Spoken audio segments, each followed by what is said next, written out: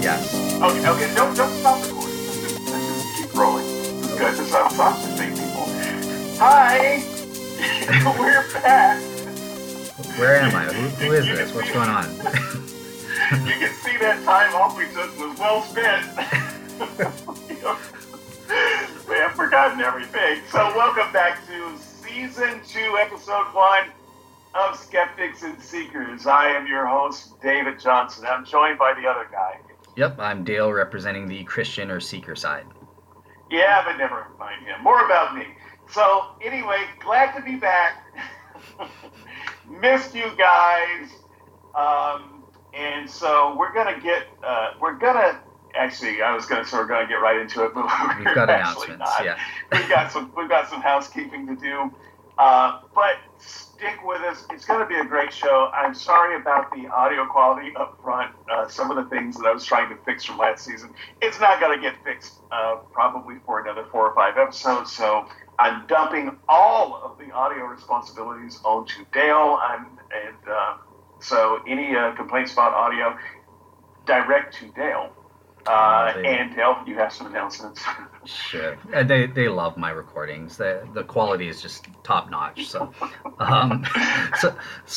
yeah, I guess welcome back, audience, to Season 2. It's great to be starting up here. Just by way of some announcements. So things to look forward to in coming weeks. So I'm working on getting up my solo show for the Leibnizian cosmological argument on a series about the existence of God, looking at the positive and negative evidences. So I'm currently working. I'm going to be posting up my actual write-up as about 70-page write-up on that argument. So I'm just working out some details with that. Once that's done, I'll put up the podcast for you guys to listen to in about a week or two, in about a week or so. Secondly, we have some special guests coming up in the next few weeks already lined up for you guys. So our first special guest is going to be Dr. Tony Costa.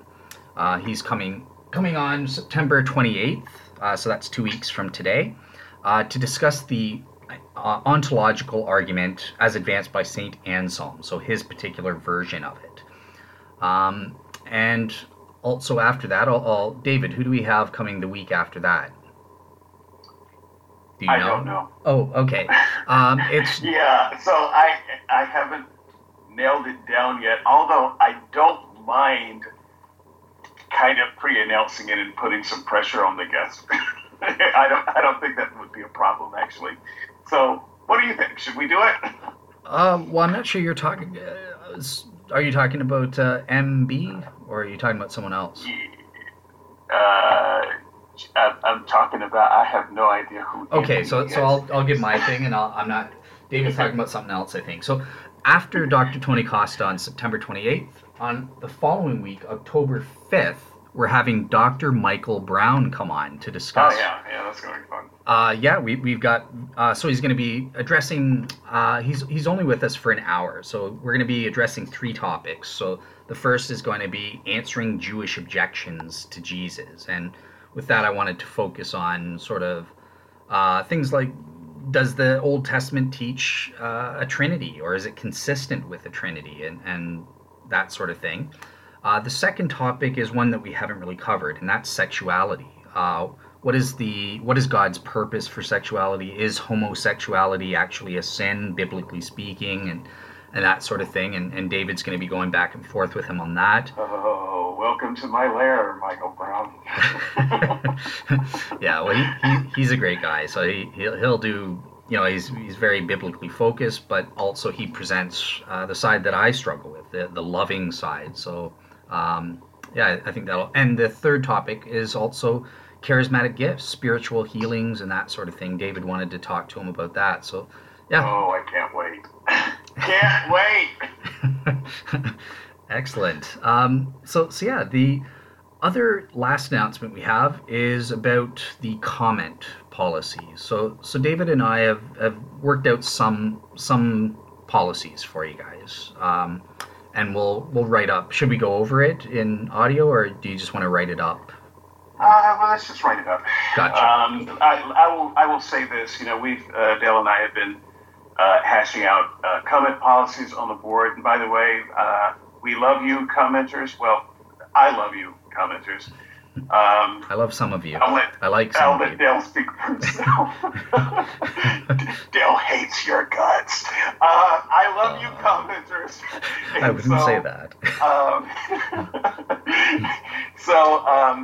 The thing is, we want to make a good, safe-ish environment for everybody, because the idea is to encourage more, not less comments. I'm not, we're not looking for everybody to be nice to each other. This is not Disney. But at the same time, there are some things that I think each side can bend a little on and kind of help each other out as we figure out how to be a community. And so we'll talk more about that in writing, and I think that it'll be good. I think the comment section on SNS will be a better place for everybody. Perfect. Okay. So yeah, as far as I can tell, that covers everything announcements wise. Unless David has something he wants to announce. Yeah. Okay. I'll just go ahead and say it. Okay. Since I teased it. So one of the guests that's going to come on this season, we have an agreement in principle. We almost had him on last year. It was going to be our last show, but then timing didn't work out.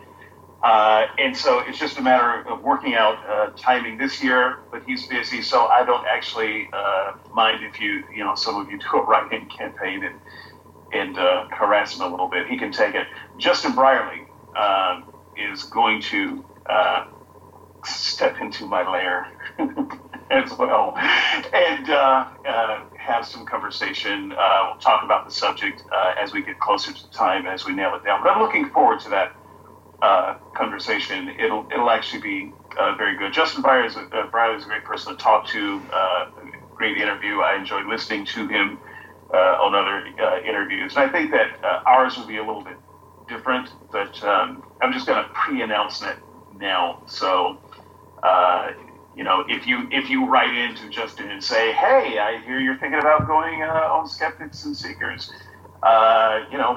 when you have a date. He can take it. It'll be okay. You're not going to scare him off. Excellent. All right. Let's get straight into the topic. This is your week. One thing so we've changed in season 2 to make it clear for the audience in order to stop this perception that me and David are talking past each other. At the top of the blogs and in the podcast, right at the beginning, we're going to say what our claims are, if there are any. Again, it's optional for us if one or both want to make a claim on a given week and therefore bear the burden of proof. We can make any statements of beliefs, as well as any presuppositions, things that our claims are founded on, but they're not up for debate in the topic.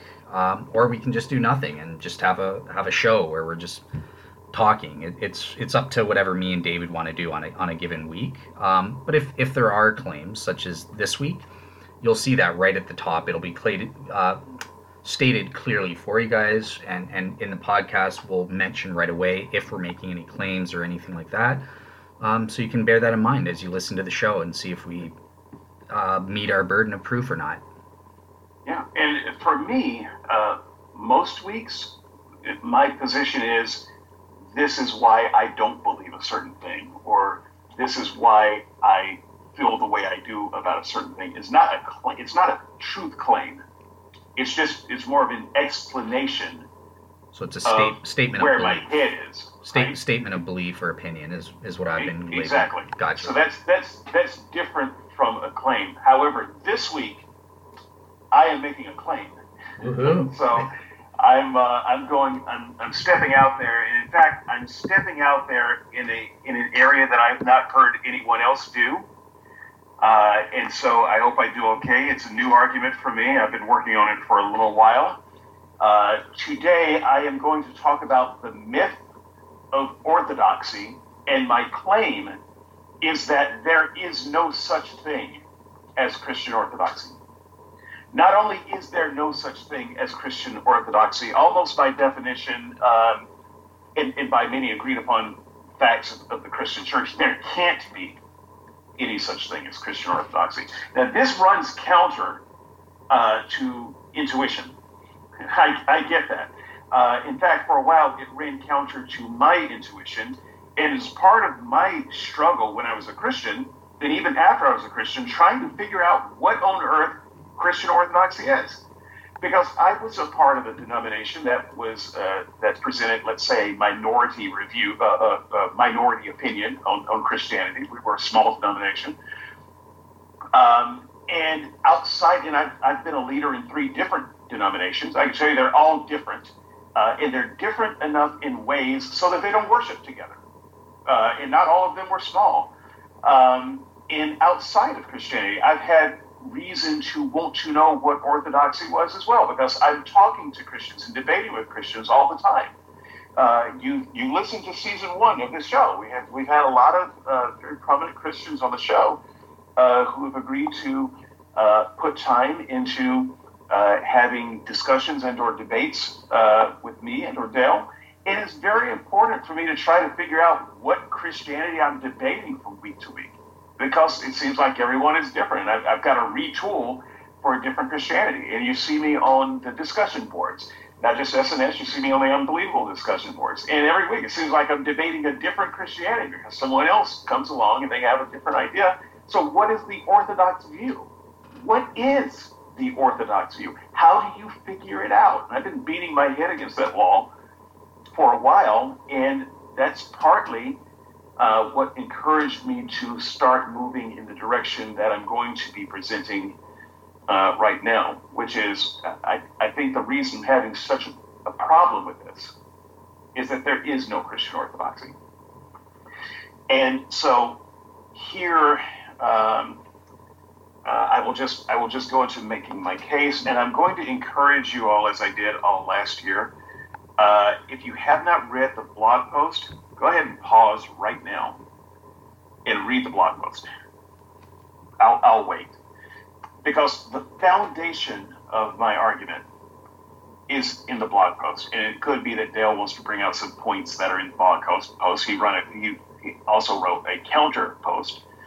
But I'm not going to be reading my blog post here. He's not going to be reading his counter post. So I recommend that you read the blog post so that you can understand the foundation on which all of the rest of this is built. So if you're done reading now, you're back. Here we go. So first of all, I think this is a definitional argument. So we've got to start by defining what orthodoxy is. And before I jump into it, I'm just going to go off script for a moment and ask you, Dale, because I'm curious, and I haven't asked you this throughout this whole process. What does orthodoxy mean to you when you hear that word? What does that mean? So sure. So it basically it comes from the Greek. It was invented to mean straight thinking or right opinion.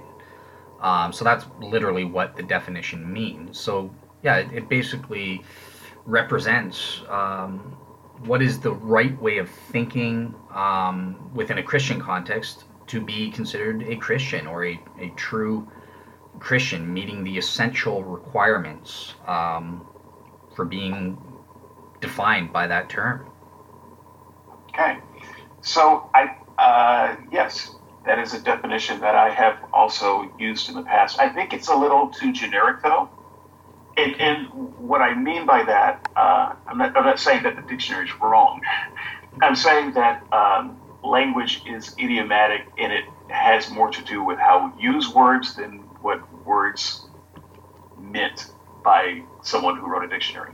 Okay. They definitions grow and change over time, and so I think definitionally, it's really all about the way we use orthodoxy.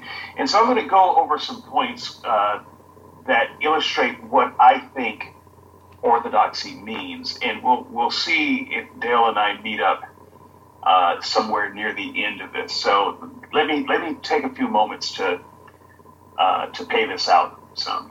So first of all, orthodoxy must be intentional and original, not a collection of successive advancements. In other words, to say that something is the orthodox view, it has to be the intention of the original founder. It can't be something that's made up as you go along.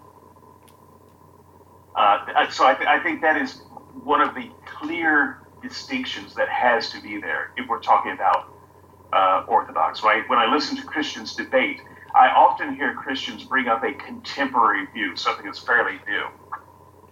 And I think to myself, well, that may be the right view. I mean, as far as what Christians should think, but it's definitely not the orthodox view, because that's not what the apostles were thinking. If we can judge what they were thinking by what's written.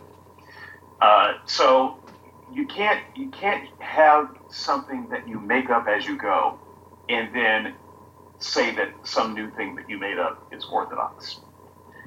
I contend that the Christian religion, from its very beginning, was something that was made up as it went along. It was not, in fact, something well thought out in advance, set down with laws and bylaws, and where orthodoxy was predetermined in some way. It's something that just kind of grew, became organic, had a lot of branches, disputes. Eventually it was, pruned and shaped a little bit, but by and large, it's made up as we went along. And so it's hard to identify anything in Christianity that you can say, well, that was the original thought. Orthodoxy, don't worry, Dale, we'll come back and let you Oh, no, go. It's your. debate some of these. So I'm just taking some time to. That's fine. It's your opening. Take as long as you need. So, orthodoxy must be captured in a permanent form to be considered orthodoxy. I understand that many Christians talk about the Christian religion as an oral tradition. And if you've heard me talk, about historical matters, you will understand that I don't have a lot of respect for oral traditions. I get it. In a pre-writing civilization, oral tradition is all you've got. But that is not the stuff of orthodoxy. And so it's really hard for any ancient religion to claim orthodoxy when its beginnings, if there were any orthodox rules or laws, were never actually written down, or were only written down decades after the fact. So you can't actually go back to any source and say, well, this was the original intent of the founders, because you don't have it. What you have is a later writing of oral traditions that are pulled together. And I would say that you can't really draw orthodoxy from that. Third point, there must be a way to determine who's right when adherents to a religion disagree.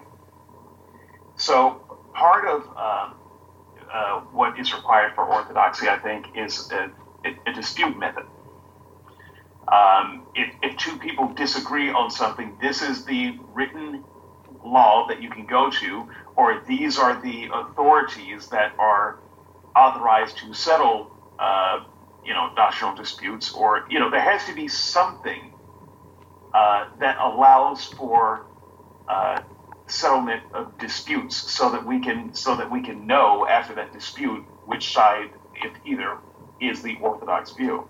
Christianity does not have that mechanism built into it. Christianity has a mechanism of consensus, negotiation almost. So an example of this would be the Jerusalem Council in, I want to say, Acts 15. Am I right about Acts 15? That may not be right. No, that's correct. Yes. Okay, so where were the deal was with the Jerusalem Council? I can't be bothered to look it up right now. But so that wasn't determined by taking a book or a written bylaw or even a quote from Jesus saying this is what he said on this. It was a negotiation, and that's not the stuff of orthodoxy. So that's kind of an example of making it up as you go along. There must be a reliable way to reproduce the religion. So in Orthodoxy, I'm talking about religion in particular. There has to be a reliable way to reproduce the religion in a different time and a different place. And so if you say there's an Orthodox Christianity, then you have to be able to say, okay, so if we travel to outer space, 3,000 years later, and land on another planet, we could reproduce original Christianity. I don't think that's possible. And I think the proof that that's not possible is because we haven't done it. We've reproduced all kinds of religions with the label of Christianity, but they're all different. And they all claim to be Orthodox. And so I don't think there is, in fact, a reliable way. One of the things that my denomination used to claim is that we were the exact reproduction of the first century church, which was BS. We were not the exact reproduction of the first century church, but that was the idea behind it. That the church was reproducible, that the Bible was a blueprint, the New Testament, it was a blueprint to church making. I think that the evidence is in that it's not. Bill might argue otherwise. My next point: there must be agreement among Orthodox adherents as to what is and isn't Orthodox. So, if you've got a collection of Christians in a room and if there is an Orthodox view, say on homosexuality, they should all be able to agree on what that is. But if they do not, then it is evidence that there may not, in fact, be an Orthodox view. One side can't just arbitrarily say, well, our view is Orthodox. There has to be a way to form that agreement. And once again, just looking at the evidence of the state of Christianity, there doesn't seem to be such a method. So once again, I don't see how anyone can claim orthodoxy. Next point: there has to be accountability for straying outside of orthodoxy. Now, churches have tried this. Some try shunning. Some do disfellowshipping, or a church might secede from its denomination and go independent. All of these things, though, just produce division. So if you've got one church and there's disagreement there and they break off into two churches, you just have now two claims of orthodoxy. You haven't actually established any orthodoxy. If you kick someone out and they form another church, once again, you haven't really effectively addressed this heresy idea. You just created another idea of what orthodoxy is. And so built into its structure, there has to be some kind of accountability for what it means to stray outside of orthodoxy. And I don't think the church has demonstrated any reliable method for pruning itself and keeping itself pure so that you can say, so this is the church and everyone who doesn't believe this is a heretic. I think there have been efforts, but largely unsuccessful. And finally, Orthodox must be accessible to all, not just insiders. What I mean by this is it can't just be a private revelation between you and God. Because then, if Christians are talking to unbelievers, and the unbeliever says, yes, but I read this in your Bible, blah, the Christian falls back on, yeah, but you don't know what you're talking about because you're over there and I'm in here. You're an outsider. But that's not actually how orthodoxy works. It has to be a set of rules available and identifiable by everyone, insiders and outsiders. No, here are the rules. The rule is blank is a sin. And you can't say, well, I don't know what I'm talking about because I'm not a Christian. If I'm looking at your rule book, if it's not discernible that way, then I don't think that you have anything that looks like orthodoxy in any other setting at the very least.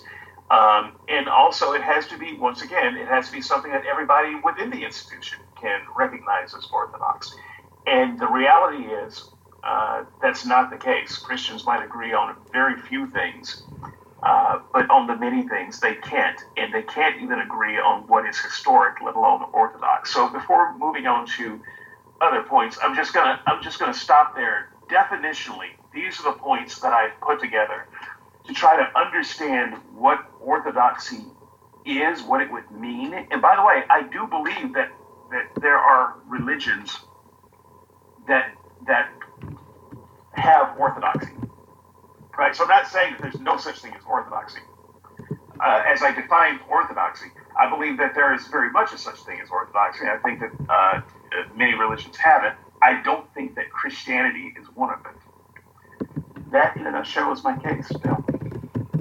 Okay, so just to clarify for the audience, so this week I'm opting not to make any claims. I'm solely in the position of defender here, and I'm gonna first adopt not a Christian position, but I'm gonna be Dale the Seeker. And I've composed some questions for David and these are sincere questions. They're not designed to be gotcha questions. They're designed to see, okay, can David establish his claim or not, and what goes behind it. Now he's actually, I've written these up based on an assumption that, based on his blog, that his main reason for saying that there is no real orthodoxy or real Christianity is because well, he has his method of, well, if you're a self-professing Christian, then you are quote unquote a real Christian, and you can be taken at face value as to what real Christianity constitutes.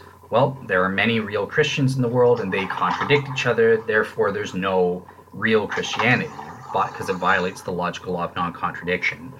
Now, in David's opening speech, he actually provided additional reasons beyond just that one method. So I'm going to have to act on the fly to address those as well. But in the first place, let's take this one issue that I was prepared for, that anyone who self-professes to be a Christian is a real Christian. Therefore, what they say constitutes real Christianity is valid. So I wanted to just sort of ask, is this one of the ways that you think is a valid way for determining what real Christianity is or isn't, David? I don't know. So I've been trying to think about how I would answer that, and now that the moment is upon me, I'm not sure how to answer it. Here's how I would refine it. Okay. I would say that whether or not the one professing to be a Christian is a real Christian or not is not interesting to me. I have no way of knowing whether that person is a real Christian or not. What I can say is the only criteria I have to evaluate whether a person is a Christian or not is by whether they say they are or not. So that's slightly and subtly different from they are a real Christian. It's just me saying that's the only way I can determine whether they are or not. If there are other ways of determining it, they're not accessible to me.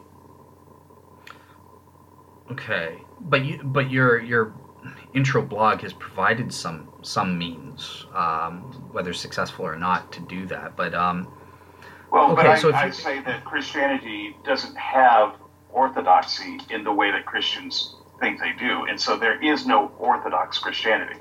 So I cannot, in fact, take a person's claims and look at their life and do any methods and say, well, that doesn't match up with Orthodox Christianity. I don't have an Orthodox Christianity to match it up to. Okay, so then what is the relationship between a real Christian, given your thing, and their relationship, their claims as to what real Christianity is? Then can someone be a real Christian according to the best of your lights, just assuming that they're true?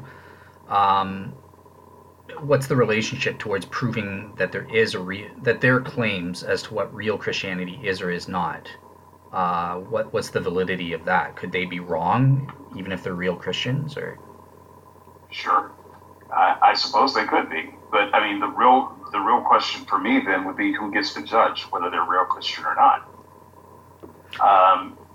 I don't get to judge that. I don't have access to the tools that would allow me to judge that. So the only thing I can know is, well, that person said they're a real Christian. I can't prove that they're not a real Christian. And so I have to proceed as if they're a Christian. but why would you have to proceed that way? Because so one of the former questions I had is, we know that people get self-deluded or that people lie at times. But I don't have access to whether they're self-deluded or whether they're lying. So wouldn't the prudent position to hold would be agnosticism then? You wouldn't want to assume, okay, well, I can't tell if you're a real Christian or not, therefore I assume you are a real Christian, and I can use the doctrines that you give me to disprove that there is a real Christianity. We wouldn't be able to do that if you have no way of knowing. That's sort of my. But I don't think we can do that, and I don't think we do have a way of knowing. But the reason I would assume their claim as opposed to neutrality is that I am a big proponent of self-identification and respecting people's self-report. And so I know that this is a problem with Christians today with a common issue, transgender issues. Christians insist on calling a person a he or a she based on the gender, based on the gross sexual physical traits that person was born with, as if that Christian knows what genitalia that person was born with. But if a person says I'm a she, and the Christian thinks no, I think you're a man, the Christian has a problem with respecting using the she pronouns, the feminine pronouns, and I do not have a problem with that. And so I believe in respecting a person's self-report. I don't have any reason to say you are not what you say you are. And if I don't have a reason to say that you're not what you say you are, I will just respect that you are what you say you are, at least from as far as my interaction with you, until I have a reason to think that that is not true. And even if I suspect it's not true, that's still not reason enough to disrespect your self-report. So let's use something that is very identifiable. Let's say a person says that they are a Mason. Okay, well, I don't know if they're a Mason or not. They might be lying. But until I know that they're lying, I'm going to treat them like a Mason, however a Mason is supposed to be treated. Now, we can do some research and find out whether that person's a Mason or not. Right? There is, if I can use this word, orthodoxy to what a Mason is. Really? So you can figure it out. Interesting. And until you do, if a person says they're a Mason, and you don't have any way of disproving that, what you should say is, howdy, Mason. And that's how I treat Christians. If they say they're a Christian, I have no way of disproving that, so I'm going to treat them like a Christian.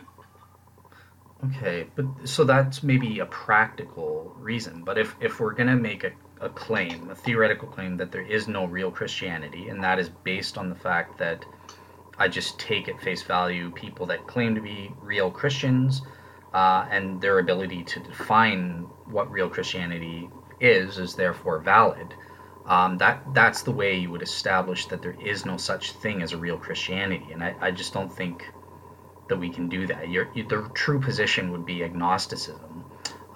In the same way, if I self-identified as a scientist and, hey, I'm a physicist, the Earth is 6,000 years old, the Earth is flat, that doesn't say anything as to disqualify the fact that no, that the Earth is spherical. The climate change is a real thing, and even if I claim to be a philosopher of science and I said there is no such thing as the scientific method or any scientific methodologies, they're all invalid. That wouldn't take away from the fact that there is a real science. So that this is what I'm trying to do, is I'm trying to divorce this subjective state where you yourself admit that, look, we can't know if someone is lying or deluded.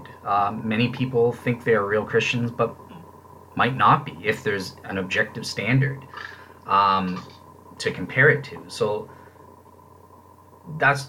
do you recognize the point that I'm saying, that you can't make a positive claim if you can't, based on the claims of real Christians, if you can't know if they're real Christians or not? Well, yeah, so I'm not making a positive claim that they're Christians, though. That's why I say whether they're actually Christians or not is uninteresting to me. Okay. I have no way of knowing that. But whether the only piece of evidence that I have access to is what they say they are. Now, I suspect you're going to argue, no, but we have other evidences. Correct. And as did you, by the way, in your opening speech, I think, if I've understood you correctly. So I'm going to get to that. I think you would say we do have an objective standard. Well, actually, I'm saying we don't have an objective standard in the case of Christianity. So, yeah, if there was something called orthodoxy, then we would have an objective standard, perhaps.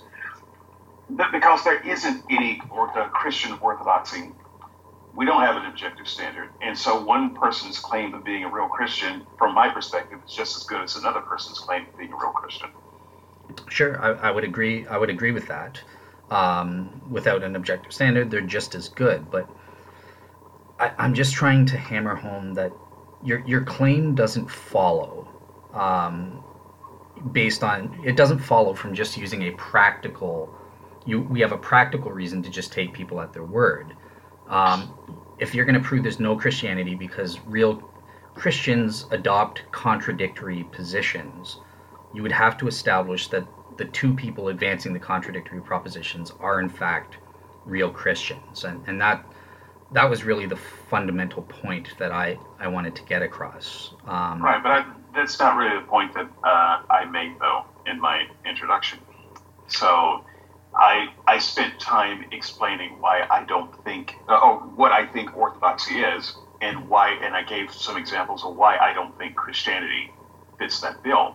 Yeah, you did. I'm going to get to that next. I think that maybe a good place to go would be for you to tell me where you think I'm wrong. Yeah, so great. So we would agree that method solely does not establish the claim. But you do have other things. So, for example, there is an objective standard. In order for someone to be a real Christian and representing orthodoxy, it must be intentional and original. So, in terms of intentionality, intentional by whom? Maybe it's intended by God, the orthodoxy that we have, even if it's not intended by any person. Wouldn't God's intentions count for fulfilling this criterion? Well, you'd have to pretend to know God's intentions. So I don't presume to know that, and I know a lot of Christians do presume to know that because they presume to speak for God. But when I'm just reading the New Testament and I look at the character of Jesus and the things that he was meant to have said and did, I have to ask myself, is this the behavior in speeches of a person who is intentionally trying to establish an institutional church? And the answer I keep coming up with is no, it is not. Okay, and the next part of that same thing is it has to be original. This was something that you repeated a couple times, that it has to be. What orthodoxy is defined as, it has to be all in the founder. There can't be any advancements or developments to that. So can I refine that a little bit? Sure, because yeah. even after I wrote that, I realized there was some room for refinement. Okay. So I still stand by that, but I would say that in Orthodox, if you'll allow me to talk about the U.S., the United States, as an institution. Absolutely, yeah. Just as an example. Sure. There was a constitution by the founders. And so we can get idea of original intent and things like that. But there was also built into that Constitution a way to amend it, a way to change and grow, if you will. And so I do recognize that later additions can be orthodox if it is a part of an orthodox method of growing that, changing that institution. So within the Constitution, within the founding of the country, there is a way to add to or amend orthodoxy. Gotcha. And in Christianity, there is not. Well, see, okay, so yeah, that was my point. Is I think that there is they do allow for amendments or progressive revelation to come about. So, for example, so I got to phrase this as a question because I'm sincerely seeking. I'm not trying to get to or anything. It's okay. Well, I don't mind being got. No, but I don't want to do that. I want to take. Come at me, bro. No, I don't want to do that. I'm trying to make an illustrative point for the audience. I want to take your idea seriously and see if I can prove it correct or not. Okay, so if that's the case, what do you make of things like Jeremiah 31, which do speak of future developments, in the end times, that the laws are not all of the Old Testament laws are olam, which is Hebrew for forever. Certainly in the New Testament, Paul sees this. He can't accept Christianity until he realizes, oh, he's risen from the dead. He truly is the Messiah. We're living in the Messianic era. Therefore, the old criticisms against it don't apply in this era. We're in different circumstances, and the New Testament, the Old Testament anticipates this, and the New Testament affirms that there can be progression, and Jesus himself says that, look, I'm not giving you everything. I'm going to give the apostles the Holy Spirit to guide them into truth for future developments in church history. So yeah, like my question is like, well, how do you address these things that are inbuilt in the Bible that do anticipate change? Well, that's a fair question, but I don't take the Bible as a whole as you do. So you're treating the Gotcha. Bible as if it were a single document breathed from God, and so you're not actually thinking about what Jeremiah said. You're thinking about what God said through Jeremiah, and I don't see it that way. So I don't see Jeremiah, for instance, as an authority who can suggest that there will be change, that there will be change in the future. I see God himself as authority who says, I am the same today, yesterday, and forever. I see God as an authority that says this will be an eternal covenant, and so I don't actually recognize the progressive aspect of, well, some of these things are going to change. Just look at what this prophet said. In the same way, I don't recognize changes that Paul seemed to be making on the fly either. So I know that there's a place to talk about authority and who has the right to make these changes, but there was nothing in any original document that said, this is how change will happen, and these are the people who can do it, and so forth. This is just someone coming along and thousands of years later saying, hey, things are going to change. That's not the same thing as having an inbuilt method of amending orthodoxy, similar to our Constitution. Although I would say, just to get one little barb in as a joke, Paul did self-identify as a Christian, so therefore his opinion did matter to what real Christianity is. But we've covered that point. Not just any Christian can make the kinds of changes and pronouncements that Paul made. So gotcha. Fair point. Just for the audience, Paul is probably going to be a subject of another one of my topics this year, and why I think Paul was an idiot. And why no one should listen to him. Okay. But yeah, I think that before you can point to, well, this passage here says this, I mean, that passage didn't exist when Genesis was written. That passage didn't exist for the hundreds, possibly thousands of years, people were reading the Pentateuch. And so who died and said Jeremiah could come along and change things? Gotcha. And okay, so yeah, that's a fair point, and we're gonna get into the Bible, because at some point I am gonna put on my Christian hat and say what I said in the blog, where I think, yeah, it's a question who says about the Bible being united and all of that. I'm just a seeker. Okay, fair point.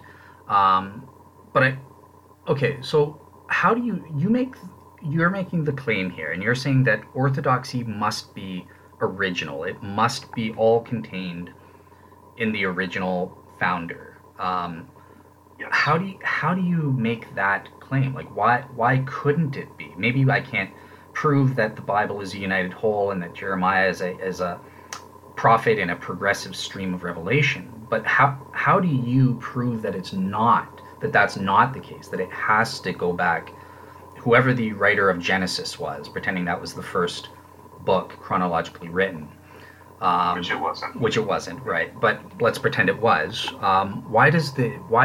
How do you know that the guy who wrote Genesis has to say everything? Yeah, talks about Jesus, the resurrection. Why does he have to say everything?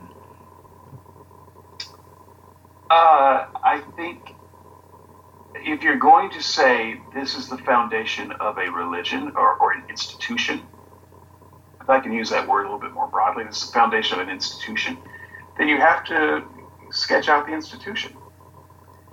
I mean, otherwise, there's no, that idea has no meaning at all. I don't. We can talk about an institution that kind of organically happens over time, but then you don't get to talk about orthodoxy, right? So I'm not saying that every institution has orthodoxy, but every orthodoxy started off intentionally. And once again, it's one of the reasons why I say there are religions that definitely fall in the category of having orthodoxy. Christianity just isn't one of them. Okay, the way you phrase that is a very interesting point. So, okay, in the first place, though, you would agree the foundations, their very inherent nature, don't include everything. I mean, buildings are built on top of foundations. The foundation isn't the building. So, right, but the blueprint is. So the architect's drawing is, in fact, orthodoxy, and that includes the foundations and the structures, and the support places, the closets. And it doesn't mean that the building is going to go up exactly the way the blueprint is. You may run into problems along the way. And in that case, you have to make some changes.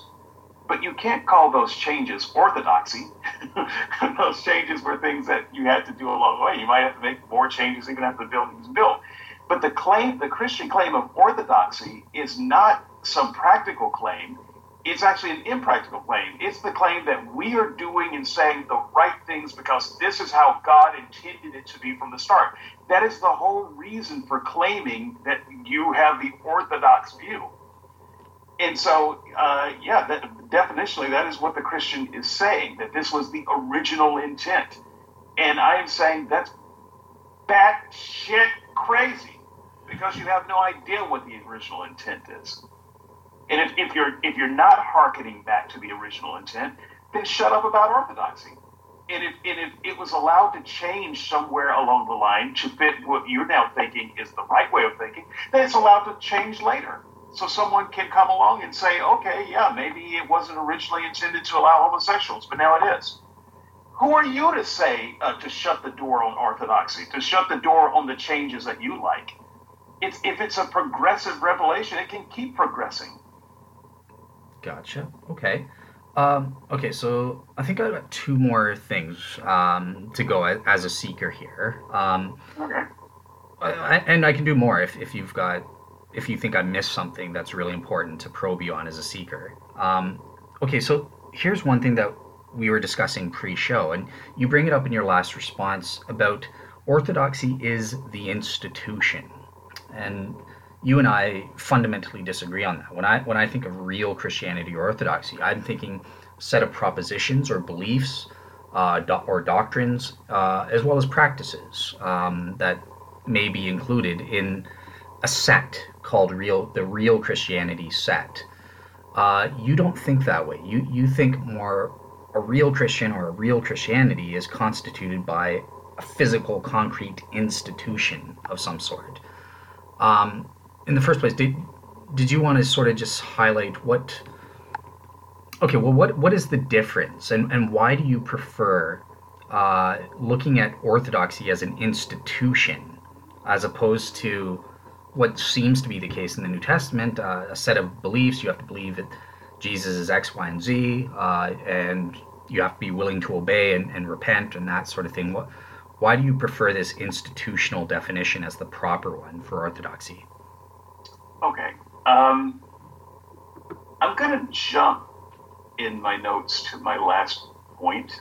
We might swing back around and examine this more fully. Okay.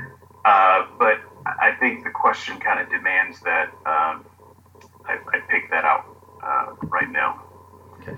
So if you look in the point, it's not actually my last point, my point 3 in the addendum that I gave you, Mm-hmm.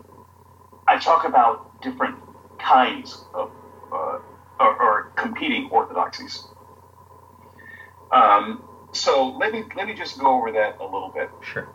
As a foundational answer. So I write that Catholic orthodoxy is not the same as Christian orthodoxy. What I mean by that, I'm not saying that Catholics aren't Christians. I'm saying the institution of the Catholic Church does not constitute the Christian religion. Do you understand the distinction there? So say that again. Sorry. The institution of the Catholic Church does not constitute the Christian religion. Okay. Yeah. It is a self-contained institution within Christendom. And Catholicism definitely has orthodoxy. I think we could make the case, at least for a lot of elements of Catholicism, qualifying as, Orthodox Catholic teaching. We can. It's not oxymoronic to talk about Orthodox Catholic teaching, but that competes with the broader sense of Christian orthodoxy in many characteristics, and your understanding of what is correct doctrine. So you talked about a set of propositional truths. Well, every Christian, every individual Christian, has a unique set of propositional truths. I think that we could find that unique set. In fact, I've done this experiment a few times in congregations. If you get a room full of Christians to write out 10 things that they think are fundamental to the Christian faith, top 10, it's a different list with everybody. And if you get conversations going, everybody will disagree with some point in someone else's list. No two people are going to agree. That's just limiting it to 10.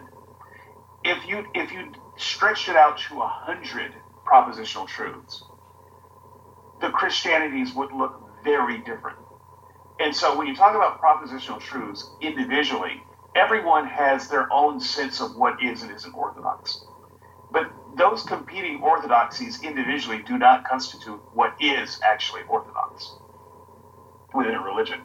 That just constitutes your list of what you think is important. And so, never mind my last point there. Just to kind of swing back around to your question, why am I focused on institutions?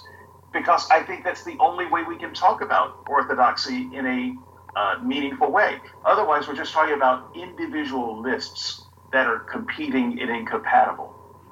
And that way, no one is in a better position than anyone else to claim orthodoxy. In fact, when people talk about orthodoxy, they're not just saying, I'm right, as opposed to you being right. They're saying that I am in line with the original teachings and intent of Jesus. That's what they're trying to say. And so likewise, a denomination, I'm going to call the Catholic Church a denomination. I know that might offend them, but a denomination can't claim orthodoxy either, as in, the way my denomination did when I grew up. They would have said, yeah, we're the Orthodox Church. No, you're not. Even if you were right about 9 out of 10 things, that doesn't make you Orthodox. You don't define orthodoxy. And so the only way to really talk about orthodoxy is in the grand scheme of an institution. It seems like everything else is just kind of a cheat to get around that. Okay. So I'll just give a bit of my thing here before I ask the next question. So I actually disagree. I agree with David. So I'm speaking as Dale the Christian here, just temporarily. I actually agree with David that there is the church manifests itself in concrete institutions. However, I think that real Christianity, there's the universal, invisible church, and that's what the Bible speaks of when it talks about the church or members of the body of Christ. And this individual members are members of this universal church in light of subscribing to certain essential doctrines of Christianity proper, and any practices, anything that constitutes Christianity proper. So the physical institutions are very downplayed from my point of view. I don't think they're as important, and especially in the early church. I mean, institutions along the lines that David was talking about didn't really come along until the 2nd century. That's when it started really getting formalized. Late 1st century, early 2nd century is when we start getting together around these formal institutions, whereas I think before that it was a lot more decentralized, and the concept of real Christianity, the essential doctrines of Christianity proper, are what united the church. Whether you're in Corinth or Jerusalem or Ephesus, it didn't matter. Obviously this universal, invisible church manifested in visible local churches. So these are the technical terms. And how you organize that, and that wasn't as important. It was more about the essential doctrines and living a good Christian life and that sort of thing. But putting back on my seeker hat, because it's about this is David's claim, so it's about probing that. So in the first place, would you agree that if Christianity is institutional, real Christianity is institutional, would that mean anyone outside? So let's say that's the Catholic Church for the sake of argument. Would that mean it would be impossible for anyone outside the Catholic Church to be a real Christian? Well, so let me answer your question with a question, and then I'll swing back and answer it with an answer. Sure. If Judaism was institutional, would that mean that someone not circumcised as a Jew, does that mean they weren't a real Jew? I'll answer that for you. Yes, they were not a real Jew. So there were boundaries to what it meant to be a Jew. It wasn't this ethereal, uncertain, kind of mystical thing. It was a very institutional thing. And Christianity followed closely behind Judaism in this way. So I don't think it's all that different in that sense. So institutionally, I mean, you could say, well, there's the church, the invisible universal church, but there's always been kind of a debate in church as to, so do you need to be a part of an institution to be a part of the church?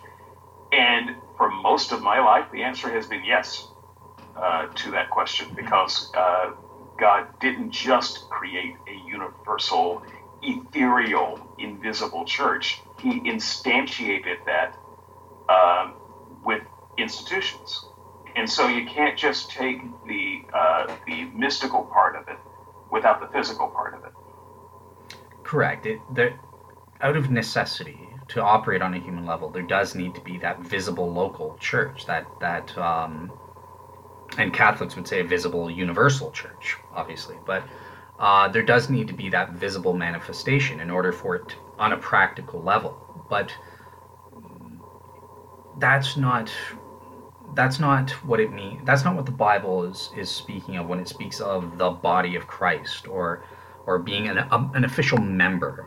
I think that your institutional view. Sorry, yeah, I'm not the Christian yet. That's fine though. I think it's useful to hash this out because this is an important distinction. Yeah. I think it is important. I don't think you can separate it the way a lot of Christians try to separate it. It's a little bit like,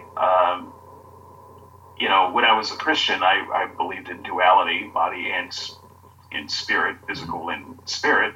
And when the Bible talked about one, it wasn't excluding the other. You can't be spiritually pure and also an adulterer. You can't join your body with prostitutes and your spirit with God. Right. They go together. And so in the same way, the church, you can say, well, it has a spiritual component, but it is a physical entity. Right, but there was the interconnectivity of the early church. It was beyond just the little physical institutions. That we are united internationally in the early church, for example, and all true Christians. If there is an objective standard of what constitutes real Christianity, then that transcends the fact that I'm at a Baptist church or at a whatever denominational church or that sort of thing. So that there's a set of requirements, and if you meet that, then that transcends the need for the particular physical manifestation. Once again, my particular this is not a debate that we will settle today, but my particular flavor of Christianity would have disagreed with that. Yeah, and I'll say my own church agrees with you. By the way, you need to be a member of a local church, because that's the same meaning for church in the Greek comes from the root synagogue, an assembly. It's a visible right. Assembly. Ecclesia. Yeah, ecclesia. That's it. Yeah.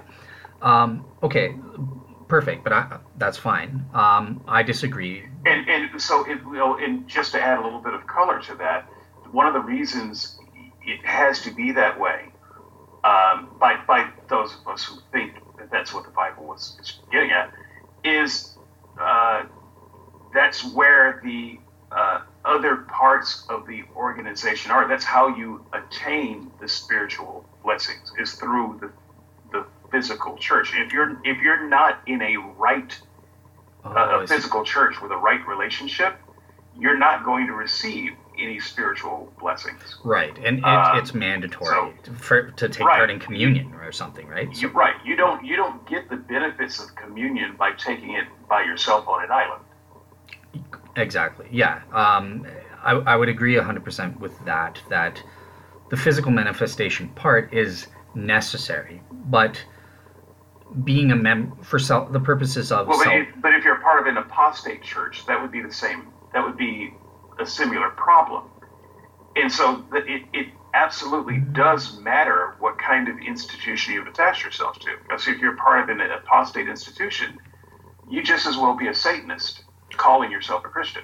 I don't think so. I think if you're like an individual Catholic or something in a if you believe Catholicism or something, and you're at a Baptist church, as long as you meet the the essential requirements for being a Christian, that transcends. It doesn't matter which church you're sitting in. You understand that there are a number of Baptists, probably some even in your church, who would disagree with that. They think of the Catholic Church as a great Satan, and if you are in that church, no matter what minimal requirements you met, you are in fact in an apostate church that is opposed to God, and it's not enough to simply say, well, you're part of the Church Universal. Gotcha. Yep, and you're absolutely right. They would say that. So that leads to my next question. It's based on what you said. Remember, you said if you sat down 10 Christians and they wrote down 10 doctrines. None of them would agree. Okay, so why? So it's never happened in my experience, anyway. Okay, so why 10 though? Why not 3? Maybe if you had 3 doctrines, then they would agree. You've done 5, and none of them agreed. Okay, and obviously there are reasons for that. What are they thinking? I bet you I could find 5 doctrines that all Christian. If I wrote down 5 doctrines and said, "Do you guys agree with these?" I could find 5 where, at the very least, the vast majority of self-professing Christians would say, "Yep, I concur with that." So I could. If you use the resources of the internet, you can find 100 people who will agree with that. But if you're talking about the resources of a local church, these are the 40 people that came to Bible class this morning. It's hard to find that.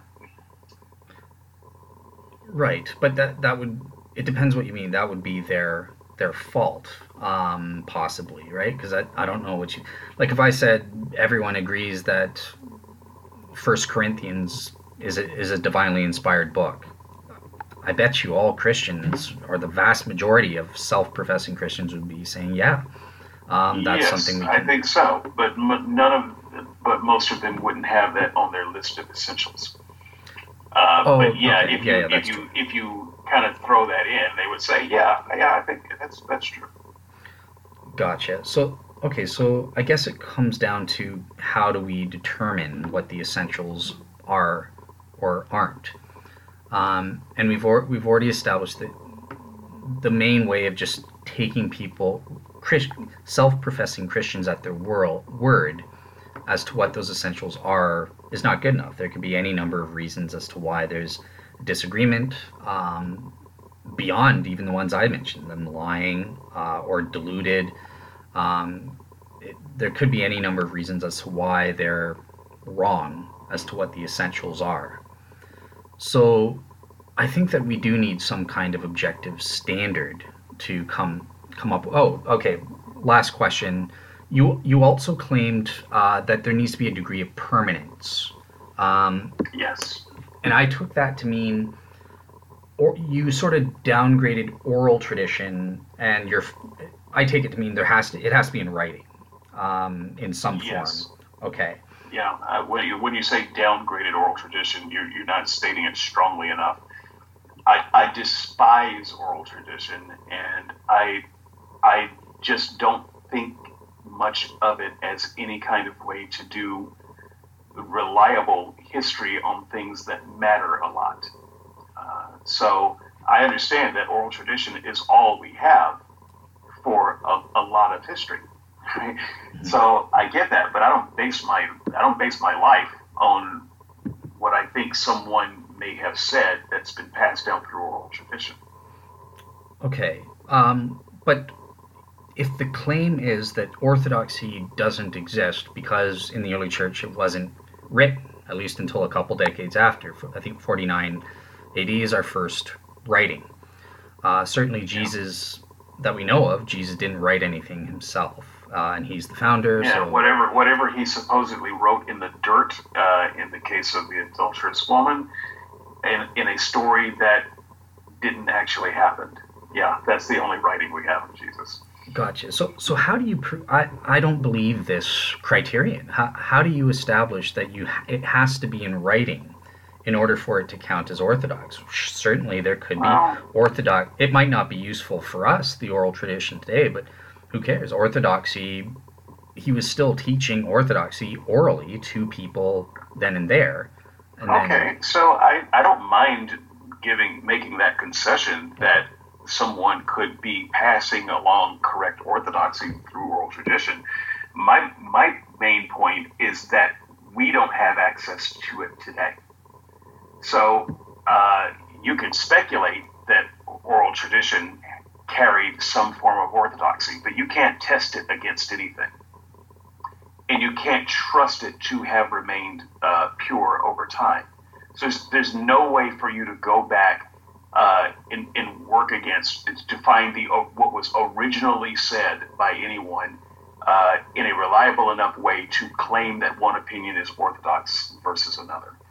Gotcha. because there were lots of oral traditions. So Gotcha. Okay. you don't have any way of sorting that out. For us today, sure. As a seeker, happy to say okay. But still, in terms of the claim that you're conceding, there was orthodoxy could take the form of oral tradition, but it's only good for those people back then. Yeah, okay, cool. I concede that. Okay, cool. It's certainly possible to transmit for a short period of time over a short distance. Gotcha. Perfect. Okay, so I think that's it in terms of Dale being a seeker here. Unless is there anything that you think that's important that I missed on probing you about? As I said, I wasn't trying to be challenging. I hope I've come across as trying to help you spell out what is your case for the audience. Right. Gotcha. No, I think that fleshes my ideas out, and it at least gives a listener an understanding of why I think Christianity does not qualify as orthodox, or why claims of orthodoxy don't apply to Christianity. Now, there's plenty of room for people to disagree, but I just wanted to lay out my case. Yeah. And if you want to directly attack some of that, feel free, or I will be glad to lay out the next plank of my case. Oh, so there's more to it then. So there's some discussion, some things that I can flesh out. So that is the foundation of my case. But so let me just go to point number 2 in my notes. Okay. And this will give you a little bit more to work with, I think. So I think one of the reasons for me, anyway, why it took me so long to come to this conclusion on orthodoxy is because I was conflating a lot of things with orthodoxy. And I think that is the mistake that maybe even some listeners are making now. And so let me just flesh that out a little bit by saying what orthodoxy is and what orthodoxy is not. So what orthodoxy is, in short, the bumper sticker for orthodoxy is it is that which was intended. Okay? So if the reason Christians make the claim that mine is the orthodox view is that they're trying to say their opinion is more right than yours because it's what was originally intended. So let's just set that aside. I think that what people get confused with are other things. For instance, mainstream is not orthodoxy. Mainstream is just what's popular. What's popular has nothing to do with what was intended. So we can really throw that out, and a lot of people get very confused about a mainstream doctrine. I don't care what the mainstream doctrine is, and I think that you're the same way. If I'm not mistaken, Dale, you don't actually care what the mainstream doctrine is. You care what the correct doctrine is. The only caveat I would say is number one, you would have to care what the mainstream is if you're taking this self-professing Christianity is the means, but. You're right, absolutely. The mainstream is not necessarily the same as Orthodox. 100 years from now, we could all we could all be Jehovah's Witnesses. We are not Orthodox Christians, even if 99% of people who say they're Christians think so. But the mainstream could be. I guess it's no. Okay, so forget about the mainstream then. Yeah, on your next point, I'll make a. Yeah. So the next point is a little bit more fine, I think. It's the traditional or historic view. This is often conflated with orthodoxy too. So we confuse what is old with what is orthodox. Now, I agree that orthodoxy needs to be old. But old gets you close. It doesn't get you orthodox. There's a difference between old and original. So, for instance, the Catholic Church, I think, is old, right? I think it's got some of the oldest traditions. But I don't think that many of their views are anything like what was originally intended by anybody. But they are old and historic. And so when people start talking about the historic Christian faith, I feel much the same way about that as I do the mainstream Christian faith. Okay, it's historic. It's old, but it's not original. And it's not what was necessarily intended. And so I'm not entirely sure that I care what people in the 3rd century thought about a 1st century religion. Yeah, my only qualifier to that is I do think that you're technically correct, but I use tradition and historical tradition and that sort of thing as an indicator. It might be suggestive. So, for example, one of the reasons I think when I get into my Christian case after you're done with this, I think the Bible is divine revelation. And one of the reasons I think the Bible is sufficiently attached is because it's the traditional or historic position of the church. So I think it can be used as an indicator and evidence if it's attached to some kind of theological argument that brings that fact significance. But in and of itself, you're correct. Just because it's a traditional or historic perspective doesn't mean it's orthodox or correct necessarily.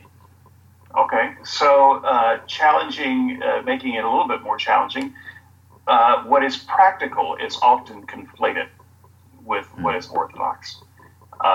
And so an example of practical utilitarian versus orthodox would be what is the age of the earth? Well, the practical Christian says it's 4.7 billion years. Let's be serious. However, the original view, as laid out in the Bible, is some age much, much younger. And so you can say, well, but this practical view is right, and therefore it must be what the authors meant. But you're reading back into a thing, and you're using your practicality as a substitute for orthodox, and that doesn't work. That's not true orthodoxy. And the same point, I think, even more challenging is the updated or corrected or contemporary view. You can use the same example that I gave, but I used homosexuality earlier. We can see something awful that the Bible said. Maybe slavery is a good time to insert slavery here. We can look at the Old Testament on slavery. We can look at the New Testament on slavery. Neither one of them frees the slaves or says that you shouldn't own slaves. And yet Christians today insist that the Bible teaches that you shouldn't own slaves. Well, what they have done is they've updated the material. And they've corrected it, in my opinion. The contemporary view is the better view. But it's not orthodox. And so it's another example of a way that we can read back something into the text and falsely claim orthodoxy where there was no orthodoxy there. Gotcha. Oh, okay. Yeah, I guess I'm never going to get out of the seeker mode, but I actually do. I missed something that I felt was important that I jotted down here, and it's you made a point about private versus public. So orthodoxy has to be accessible to the skeptic, to the non-Christian or the non-insider. I wanted to probe on that. How do you know that? Because it seems to me, certainly the Bible tells us that the essential truths of the gospel are just not accessible to the foolish. What's the, you probably know the words in Romans, why? Like it calls you guys darkened hearts and that sort of. Yeah, it uses a lot of ad hominem, hate speech, personal attacks, I know. Right, but the point is we'll talk Paul sometime, don't worry. Aside from the ad hominem, the point is it's making the point that it's not accessible to outsiders. So how do you prove that certainly Christians have the help of the Holy Spirit opening their eyes and that sort of thing? So how do you make the argument or the claim that orthodoxy has to be objectively known by people as opposed to being subjectively known? It seems perfectly coherent. It's a fair question, but I think it's a misguided question. So I will acknowledge that on the surface it is a good question. But here's the problem. We're talking about Christianity, and we're entering an area where special pleading is, I think, about to happen.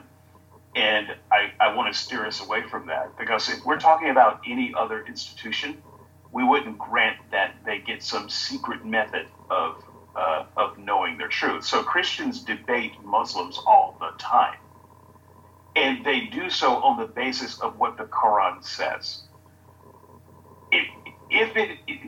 The Muslim could simply say, well, yes, but you can't read the Quran properly because the Holy Spirit, or whatever the Muslim version of that, hasn't interpreted to you correctly. But we think that we can read it properly. We think that if this is the Constitution that you're drawing from, your Constitution should be readable by everybody. I use the United States as kind of my stand-in example here.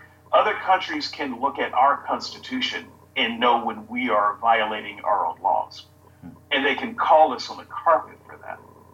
It's not some secret private revelation, but the Christian wants to have a secret way so that nobody can call them on the carpet and hold them accountable when they're going offline, and say, yeah, well, but you can't understand it because you're an outsider, so it doesn't matter how much you read the book.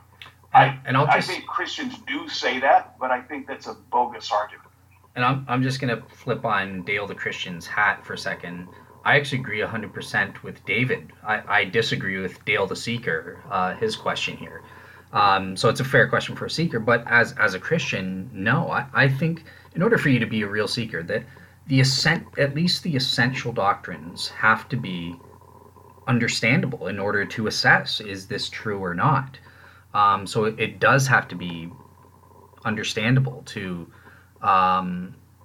skeptics, or at least the mechanism for them to be able to understand it. They don't necessarily have to understand it in real life, and that would be through their own fault or that sort of thing. But God has to provide the means for them to know, if they're a real seeker, to find out what are the essential doctrines of Christianity proper, or real Christianity as David calls it, and be able to assess that. Is that true or not? So Dale the Christian agrees with David the Skeptic, on that one. So, yeah, good stuff. Right. So take it away. Dale, any dismantling of my argument? That's my case. There are other things that I could say, but I think it's a solid case at any rate. So tell me why I'm wrong. Sure. So as Dale the Christian now, so here's why you're wrong. Because I think that God has provided us an objective means through which we can discern what is Christianity proper, what the essential doctrines are for Christianity. And this would constitute a true or real Christianity, and would help us discern who's in or out of that in light of those objective criteria. And just so you know, if I agreed with that above statement that God had provided that, I would agree that my case is bogus and you win. Mm-hmm. And I think that a lot of people can stop listening at this point because they think that they agree with you. God has provided the material, and people who don't think that the Bible is God inspired are simply not going to agree. And so there's a superficial way to just shortcut the debate right there. Mm-hmm. Let's see if we can get beyond that superficial thing, though. Cool. Okay.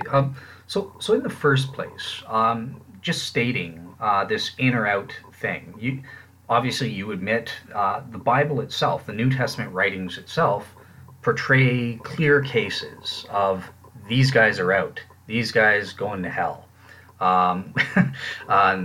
These are fake Christians or false teachers, and I give in my blog several examples of that. So there were at least. I don't know if I agree with that statement as it's made. Okay. I agree that there are people that Paul inveighed against, but again, we're assuming that Paul gets to say who is and who isn't a real Christian. Okay. Because there were some people that Paul seemed to think were real Christians that if I saw those people in a church today, I would think you're not a real Christian because you're.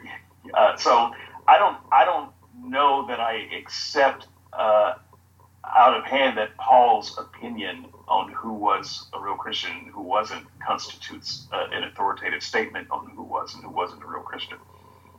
Gotcha. So, and it's based on the fact that he was an apostle. He had apostolic authority. He was an inspired person.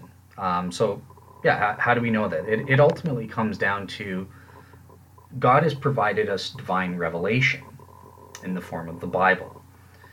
So this carries with it the authority to define and say who's in, who's out.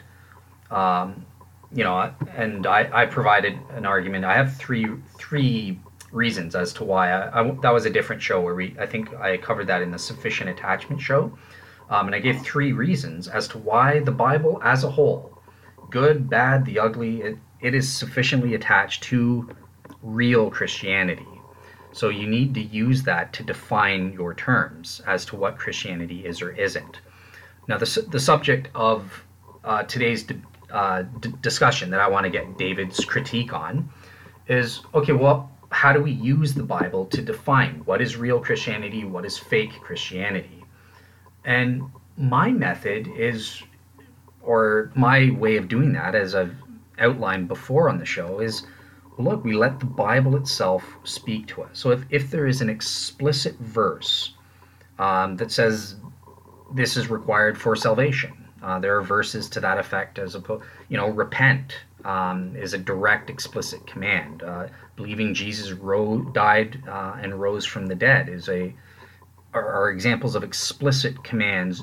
Believe this or do this, or be damned, or you won't be saved. Do this to get eternal life. These are explicit things that we know. Well, whatever else real Christianity is, it is this. This is included in that set of propositions, beliefs, or practices that are required to be in versus out. There's also implicit verses. So I would actually say not being a homosexual or not lying, the intention not to sin in whatever form that sin is. These are implied through explicit teachings that say, you have to obey the commands of Jesus in order to be saved. You have to be willing to repent, turn 180, and commit yourselves to obeying the commands of God or Jesus. We fall short of that, of course, but it's in the intention of being willing to obey Jesus in everything. So by implication, the command to take part in communion, even though it isn't explicit, it doesn't say take part in communion and you will have eternal life. It's implied based on the fact that there's an explicit command to follow Jesus, obey Jesus' commands to be saved, and then that implies, well, Jesus commanded take part in communion, therefore it's essential that I take part in communion as obeying that commandment. I can't just say, poof, I don't care about following that commandment. So that is what I think. It's such a simple method for determining what is essential or not. It doesn't involve any headcanon about, oh, well, I have a separate argument for biblical inerrancy, therefore everything in the Bible has to be essential. No, you're going beyond what the evidence is.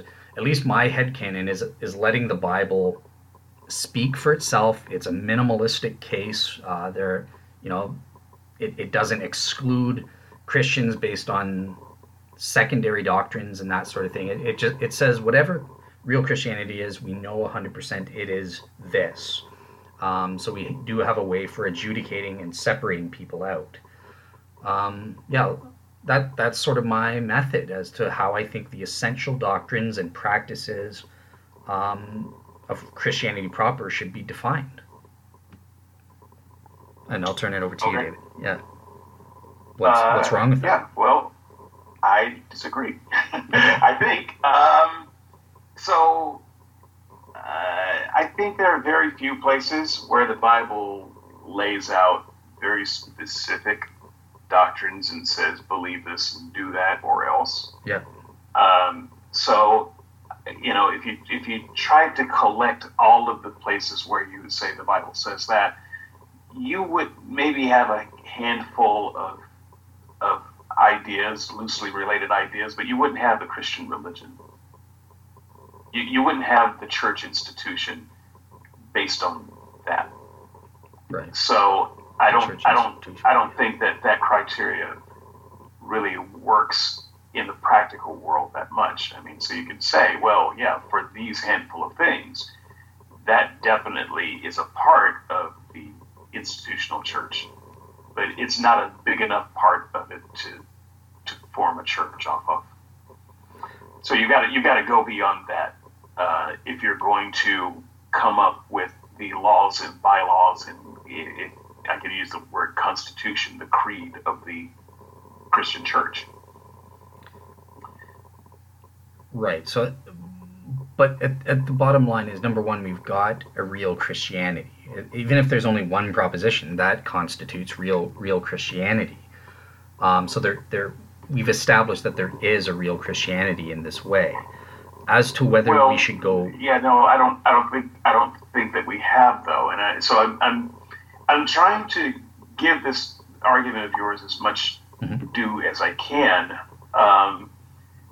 You would have something, but you wouldn't have a religion. So I don't know what I would call the something that you have. We just take the handful of thou shalt and thou shalt nots and put them in a bag. I don't know what you've got there. Actually, we would have a religion, but this is a point of how do you define what a religion is? And I've put a lot of thought into this and looked at, before I began my research, what is a religion? Because my definition includes something like Taoism, but Confucianism, that's not a religion. That's just a socio-political philosophy or something. But there's two basic fundamental criteria. It addresses the ultimate reality, whatever that may entail. So that includes Eastern religions, God of some sort in the Western religions, and it describes our ultimate purpose in the universe and how to achieve it. With these two facets, you're a religion. If you address those two facets, then you can't qualify as a religion to me. And my way of determining the essential doctrines of Christianity would fit that definition, if that makes sense. Okay. Well,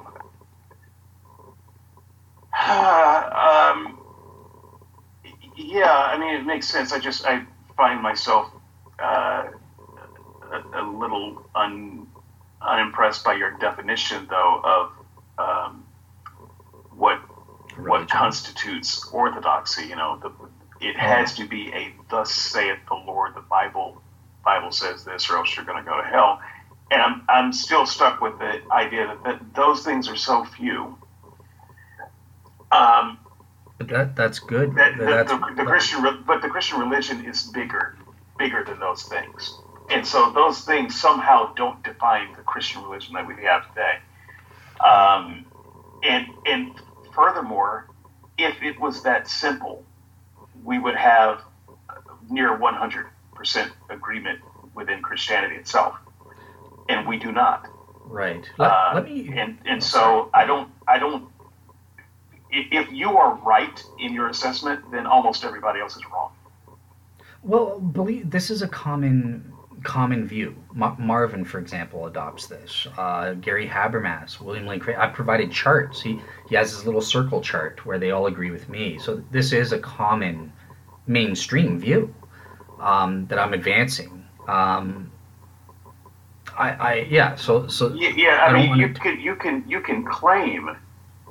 So this is one of the objections that I've had to you in last season. I'm sure we'll do some more of it this season. That you make this claim that the tenets of the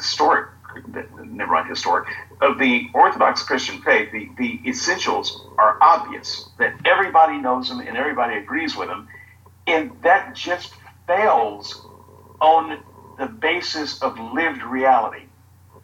The lived reality is there are over 30,000 Christian denominations in the U.S. alone.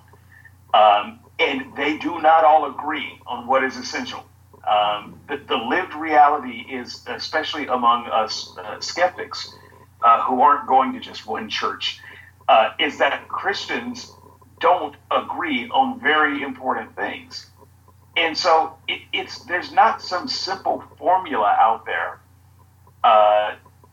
that shows you what's important and what's not. Because if there is, you've got to make the case then that all the Christians are stupid or something. They don't know what it is. Well, they could be. So my lived reality, and I think the lived reality of most people listening to this podcast, is that Christians do not agree on what is and what is not essential, and all of your protestations to the contrary just fall on deaf ears. Okay, but we've already seen that just looking at what self-professing Christians say is essential is not a valid way to establish that what is or isn't real Christianity. That we agreed on that at the beginning of the show, and it took away I had all these questions to try and get to that point, but you just gave it to me. So that is irrelevant as to 30,000. That's me. I'm a giver. No, thank you, because we're trying to get to truth. We're not trying to score points, I hope. No. So especially since I have all the points. So I mean, I don't want to score any more points. Yeah, well, I don't think you did, but I wasn't convinced by your reasons personally, and I was. You were too. You were a secret atheist. Come on. You weren't supposed to tell anyone that. Come on, man. Sorry. But yeah. So with my method, I think this is clear. Given that we can establish the Bible sufficiently attached, and like I said, that's a presupposition, and if I were putting my notes, I would just give that as a presupposition in our other show. Then using the Bible to define what is essential and what is not is perfectly sensible. I mean, there's no other game. Yeah, it's perfectly sensible, but even the people who agree with you with sufficient attachment, as you know I do not agree on what's essential. So but what once are the again, reasons? you're just claiming that it should produce agreement that in reality it does not produce. But the reality is irrelevant, right? Because that's why I gave that point that you were a giver on, because there can be any number of reasons why those 30,000 denominations, and by the way, those 30,000 denominations probably have widespread agreement on the essential doctrines. Yeah, except they don't have enough agreement to worship together. Correct. And so I would argue that their division is not just apparent; it runs deep to the core. So no, but it's not. So David, one guy in my church couldn't abide being in that church anymore. He went and he actually started up his own denomination. What was the reason? Oh, because he changed, instead of, there was an official title. So instead of being a deacon, in Canadian law, you have to be called an elder to be tax exempt or something. And you're going to call me an elder and not a deacon? Fine, I'm out of here. That is not an essential reason to split. That's his fault. That's him being stupid. But he thinks it's an essential reason. But it's and I don't know that he's wrong, actually. Oh, okay. You're briefly talking about that. I don't think he's wrong. I think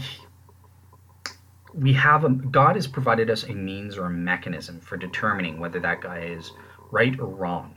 We have an objective standard. If the state is telling you what title you should be using for, officers that are at least, theoretically appointed by God, then those people aren't really appointed by God. They're appointed by the state. If the state starts giving you criteria for what a deacon can and can't be, or what qualifies as a deacon, then you're not the church anymore. You're just a state institution. I agree with them.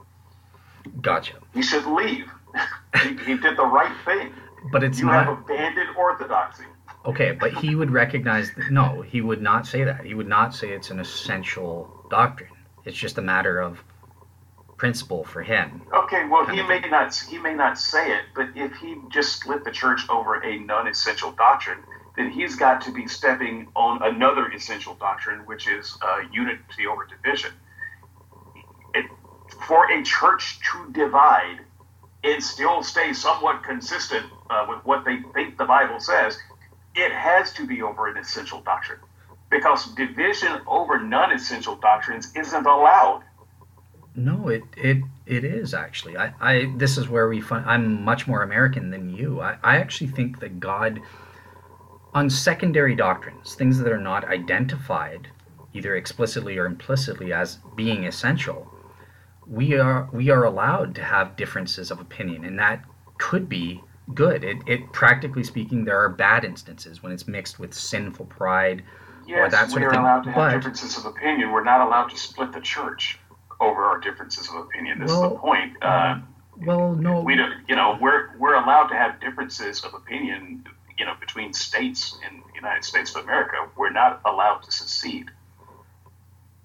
well, first of all, you could be. I'm sure there's a formula if a state did want to secede. I remember No, there there isn't. isn't. The formula is war. Oh, Seriously, there's did you, no. did you Well, want to secede? okay. Well, in Canada, we have ability to provinces have the ability to leave the union. Quebec's done it three times, I The think. So, United States of America. okay, I But remember. it's not like Canada's a real country. I mean, no one's comparing it to anything. Well, I'm just saying. I remember hearing Texas at one time was doing Oh something. God, Texas is always making noise about this. Okay, well, I don't We're know a whole American. other country. There are The- many of us that wish The, Texas was a whole other country.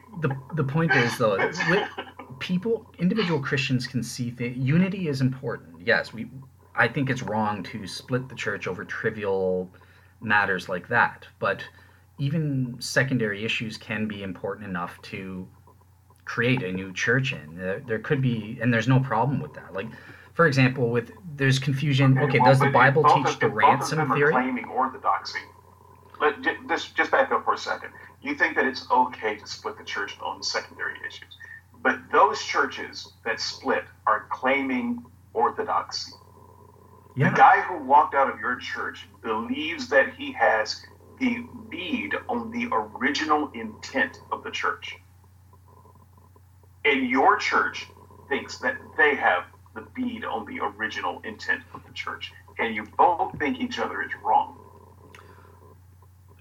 No, but we're both Orthodox. Given the Bible would say that both are Orthodox because that issue doesn't matter. Whatever side you're on, whether you want to call yourself a deacon or an elder, is not essential to salvation. Now, you are correct that I want to make this clear. I'm speaking as a minimalist. This is a minimalist definition. I obviously believe that the entire Bible is inspired. I believe Moses existed. But I think that someone can believe that Moses didn't exist and still be a real Christian, because that's not an essential doctrine, even if it's very probably. Wait. So just a quick call to the commenters. Christians, please step up to the plate. Former Christians, please step up to the plate. Dale has just invited you to engage in a poll. Do you believe that Moses mythicism is a-okay? It's not that I think it's a-okay. So I would put it. I think that would disqualify a person from Christianity. No, And it wouldn't. The type of Christian that I would say that would disqualify you. If you're saying no, the Bible is lying about Moses. It would not. Yeah, you're not a Christian. Okay, but no, you're not. So the Bible, I agree with you that the Bible teaches Moses was a real person. If he wasn't, then that's an error in the Bible. But that someone can believe something erroneous and still be considered a Christian. We know that the New I'm Testament. just saying they couldn't believe that. that would not be on the list of things where it's okay to be wrong about. But how do you determine that, though? See, this is the thing. I have my method for determining from the Bible itself. There's no verse that explicitly says you must believe in Moses to be saved, or you must believe that or is implied. Like there's no verse that says you must believe in the historicity and total accurate representation historically of every single figure in the Old Testament. If you had something like that, then my method would say, yeah, believing in Moses is essential. Um, I find that very problematic. I would agree with skeptics that the significance, if it turns out that Moses didn't exist, that would very probably, I'm 80% convinced that would prove Christianity is a false religion. So I'm on skeptics' side on the majority part, but it's still there. You can't prove it's an essential doctrine. So it's possible that one could deny it and still adhere to the essential doctrines of Christianity. Therefore, this is why making appeals to the Bible for what is essential is almost fruitless, because here you're saying one of the more central figures to two religions. It's okay to think that the Bible is lying about it and still be in right standing with God. Yes. If you can believe that the Bible is wrong about that and still be okay, then I don't see how you use the Bible at all to talk about what is or isn't orthodox. Because someone can just disagree with it. Which, by the way, is what has happened over history, which is why we have so many denominations. And so it's a meaningless exercise at that point to me. I don't even know what we're talking about. No, because I could say that Moses wasn't real, but it's okay. I don't want to get into repeating terms, but I have an argument. Remember the undue confusion. This is an argument I adopted from an atheist philosopher, Michael Martin, who uses it to attack Christianity, and it's the notion of evaluating the significance in terms of undue confusion that allows me to give these grades to the significance. As I said, it's not just it's a-okay if Moses did. No, very probably that's not a-okay. That would prove Christianity is false. And I'm I'm not saying that. I'm saying that the person believing it is a-okay, and that if they die believing that, they'd still go to heaven. They're still in good standing. Yeah. And I'm saying that any church that I think of as Orthodox would consider that a heretic. Okay, cool. That person would be speaking a heretical doctrine. He would be a Marcionite or worse. Okay, I agreed. So, my pastor would also say this, and he has said this. So great. I disagree. We've agreed, and you've conceded and given to me that just appealing to self-professing Christians' opinions is irrelevant. So there has to be an objective reason. And so appealing to Scripture is irrelevant too. No. But I want to hear what's your headcanon. Remember, I asked you this before.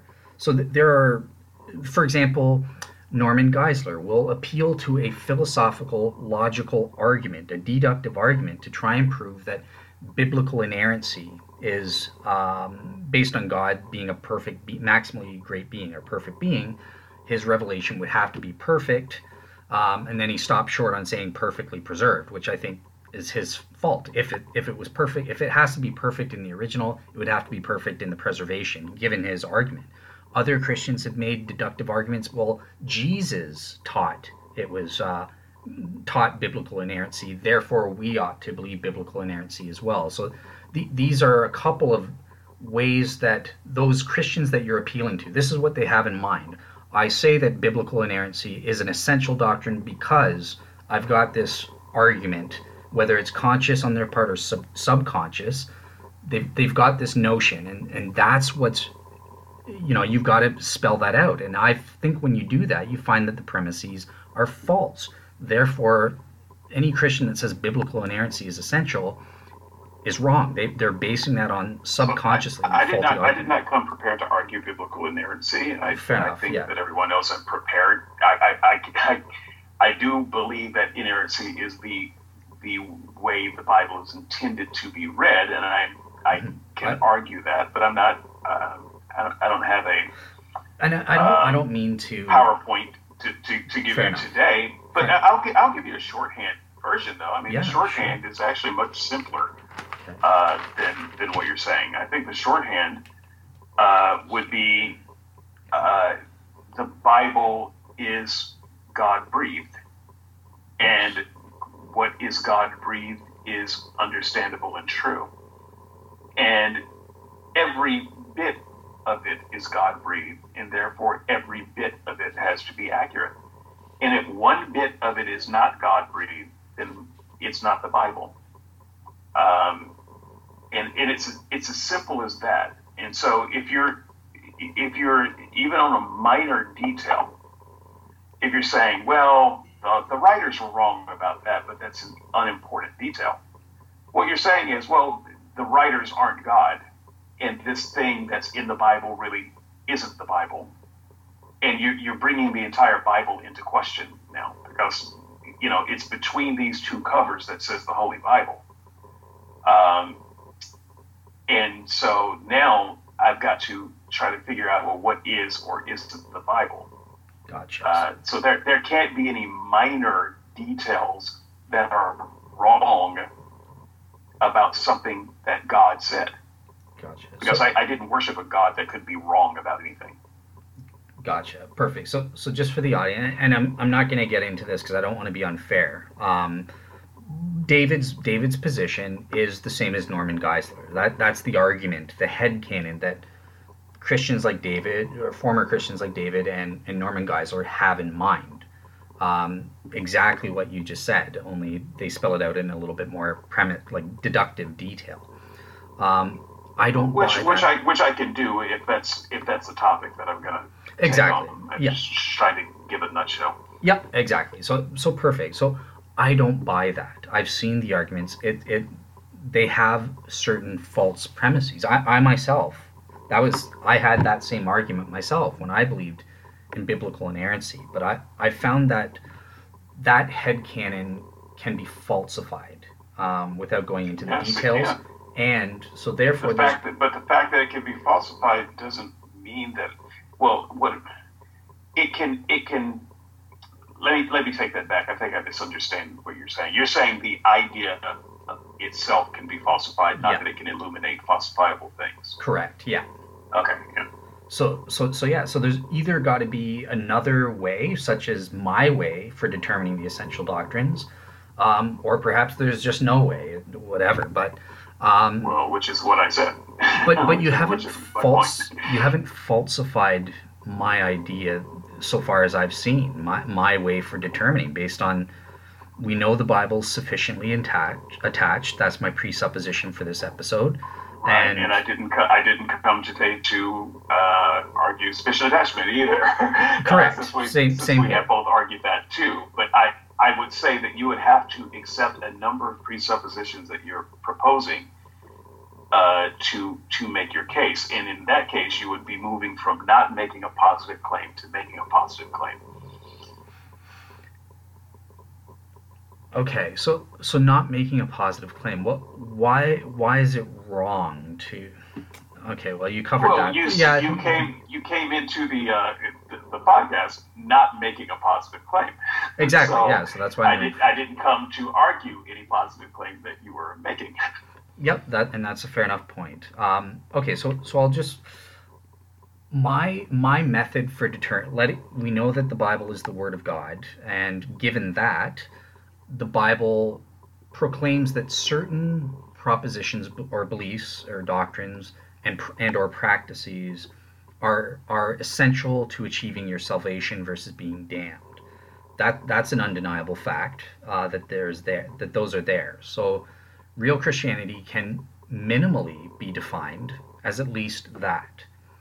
So that's a start. That gives us a real Christianity that we can sink our teeth into, that we can work with and use to settle. Well, I think it runs afoul of another principle that I included, though, and it's a more practical principle that even if I granted you the point you're trying to make, it still doesn't win the day, because orthodoxy has to be. There must be agreement among the adherents, and I would still say that there's so much disagreement among Christians on what constitutes orthodoxy and what constitutes the essentials of the Christian faith, that in practical terms, your argument just doesn't pan out. So once again, your argument amounts to the Bible should be sufficient to show us what is necessary. Yeah. And I am arguing practically, but it's not. Well, you can't say practically it's not. You can just say practically. Well, in reality, in the reality super real world that we all live in, it's not. No, it's not sufficient. No, you can't say that because practically it is sufficient. But what you can say is practically it doesn't do the trick. It's just a fact. Okay, well then reality I will allow that correction then. Practically it doesn't. But the difference between doesn't and can't in this case for me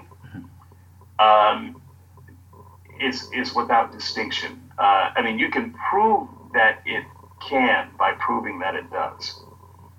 And you can't. So the fact of the matter is division abounds among people who think like you. So that it is insufficient to say, well, the Bible should resolve all the differences and show you clearly what is and isn't orthodox. Are you open though? Doesn't. Are you open though that the reason it doesn't could be the fault of the people in any way? Couldn't certainly you skeptics always come after Christian? Oh, you're letting your bias get to you. You're just reacting emotionally, or you're in. You've said to me, I'm in defensive mode, and I'm not. I've got my. You called me an ostrich with my head in the sand. Is that my fault, or is that? Are you going to blame the Bible? It was really quite funnier when I said it. I just want to. Well, I'm not a comedian. You just kind of flattened it out. Okay, fair enough. But the way you say it, it sounds like an insult. Let's. Well, yeah. If let's pretend that's the case. I was an ostrich with my head in the sand for that. Whatever we were disputing there. Does that mean that there is no real Christianity, or would you just say, Dale, get your dang head out of the sand and pay attention to the truth and try to figure it out? If it was true and I was just being in defensive mode and putting my head in the sand, that's my fault. That's why I disagree. Isn't that possible? Well, I suppose that's possible, but once again, we have to revert to the practical.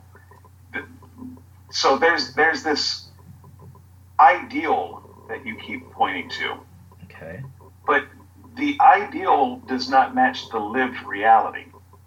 And at some point in terms of religion, especially a religion that is supposed to be supernaturally led by a supernatural being, the ideal should match reality, because the supernatural magical being should be able to overcome all of our human foibles to make this thing happen.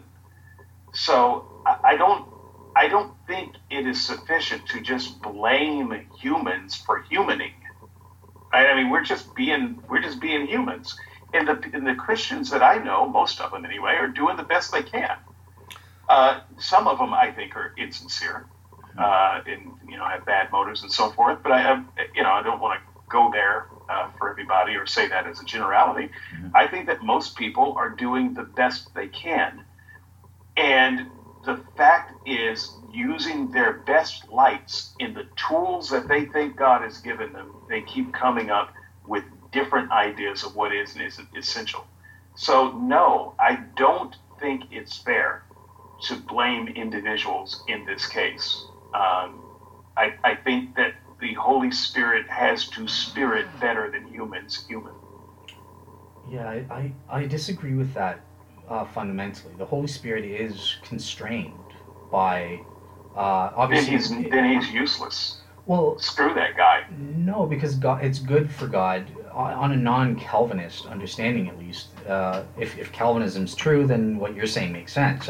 It's just unexplainable. But on a non-Calvinist understanding with libertarian free will, where we can grieve and quench the Holy Spirit, God doesn't overwhelm us or overpower our free will. He lets us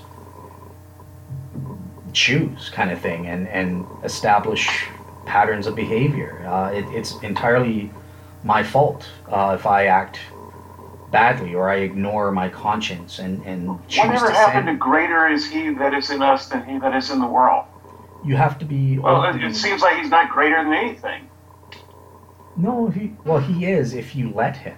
But that's the thing. Sometimes you ignore the witness of the Holy Spirit Okay, and so testify. then it's useless. It's like you got the shield of faith.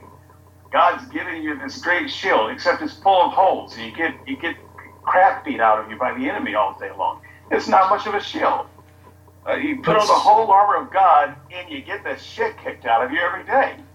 No, I don't see what good that is. So it's more like you're in practical punching. terms, that's meaningless. If it can't stand up to humans just being human with their human foibles doing the best they can, it's no good.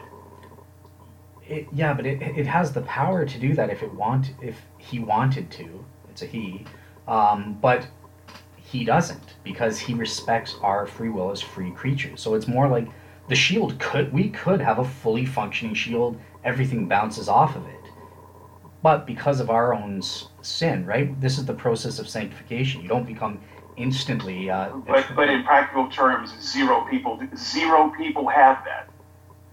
So that's Correct. Once again, that's Yeah, the kind of I think zero people have what you're describing could happen. Yes, that's correct. And zero people will ever have that. No human being, at least in this life, prior to death or that sort of thing, or judgment or whatever, will have a completely solid 100% shield. We will continue to punch holes in it and allow Satan to get through. Which makes the promise of the shield useless. It's useless. Look, from a practical term, I don't even care about the theoretical here in this case. What you're arguing is a kind of a theoretical orthodoxy, in that the Bible is this theoretical solution to Christian division. Yeah. But in reality, it is not a solution to Christian division. In fact, the more Christians try to study it, the more divided the church becomes, because they'll have an insight and they'll be like, oh, no, I see. The church is wrong about this. This is the truth. I think I need to start another church. There is no, 10 people reading the Bible and coming up with the same conclusions because the Spirit led their heart in the same way, and this is how we know that, the church is true. It's nothing like that. It's a mess. And so, when you say the Bible is the way we know what is essential and orthodox, I just use that same argument and say, look, we got the Bible and we have disagreement on this. And so I don't know what you're talking about. I know what I see and experience every day. I know who I debate with on forums every day. There are people who essentially think the same way as you do, but they would actually disagree with you about what you're saying is essential. I don't think that's the case. I can't think of a single. Now, I have no way to adjudicate between the two of you, but you're both. No, but I think you over exaggerate, even addressing you on a practical level. I don't find this to be the case at all. I think that there's a lot more agreement, especially on the minimal essential doctrines that I provide. I think that everyone agrees that the resurrection is an essential doctrine. Everyone agrees that the 27 books of the New Testament are God's inspired word for Christians. There's not this widespread disagreement on the core doctrines that you pretend there is. Now, there are, obviously, you can point to a group like I think that the deity of Jesus. Jesus had as a divine nature is an essential doctrine as taught by the Bible. But you'll just say, well, Jehovah's Witnesses, even though I don't count them as Christians, you would say, but they self-profess as Christians and they deny the deity. I destroyed that. But that does nothing to destroy the truth that there are these core doctrines as disclosed in divine revelation. And divine revelation provides us with a mechanism to know better. Whether we do, in fact, know better or not, that's a different story. But God has provided the means to adjudicate what is real Christianity or not. Okay. Well, once again, I'll give you the last word on that. To say that I disagree. I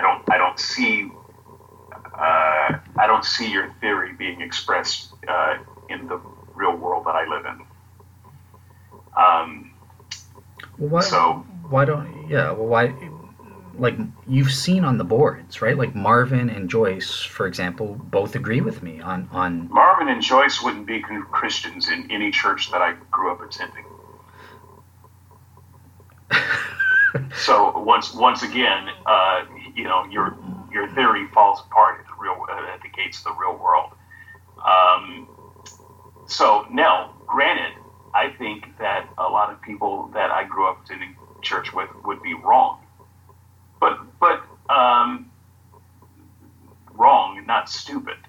They have good reasons for thinking that, because Marvin and Joyce would disagree with them on things that they considered essential. And it's the same way that many Protestants believe that Catholics are going to hell. And by the way, many Catholics feel the same way about Protestants, but Catholics tend to be a little bit more ecumenical, I think, than a lot of Protestants. It's hard to know between those two feuding sides which one is more convinced that the other is going to hell. But to simply say there's no major disputes about what is essential, it just ignores the reality lived by millions of people. And so, once again, I'm not taking it upon myself to solve the dispute, because I don't care. I'm an outsider to this mess. It's not my mess anymore. But if you're saying that, the Bible is some magic bullet way of solving these kinds of disputes, you're going to have to show me in practical terms where that is happening, and not just suggest that it should happen. I don't care what should happen. The way I see it is there's really three fundamental positions that Christians fall into. So there's the category of the minimalist, which is my position and is held by the vast majority of evangelical and Protestant Christians. This is a mainstream view. I hope. Can I just ask this and be honest, even if it'll annoy me or whatever? But do you see my method for determining it as ridiculous, or can you at least say this is an option on the table? I think it's a cop-out. Okay.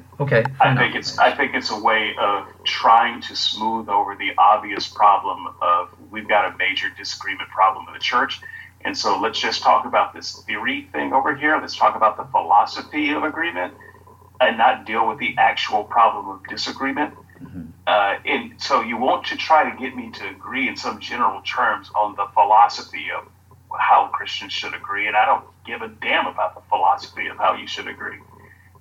Because your philosophy doesn't work in the real world. And that's all I care about. And so as an outsider looking in, all I can say is the stuff that you say should be working doesn't seem to work. Doesn't look like that to me. Yeah, and I agree with that. Look, it's better, all else being equal. And in the real world, all else isn't equal, so that's why it doesn't obtain. But all else being equal, it would be better to have absolute truth on everything, on every issue in the Bible. That confusion is a bad thing in and of itself.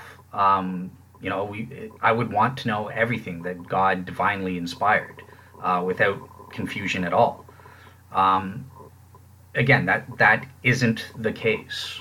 So there has to be a justification or reason for that, and that's where the philosophizing comes into play about undue confusion and Molinistic defeaters, all of that stuff. But I'm not avoiding that fact, but I'm trying my best to make sense of the facts that we have and see what is essential and what isn't. And there are those three.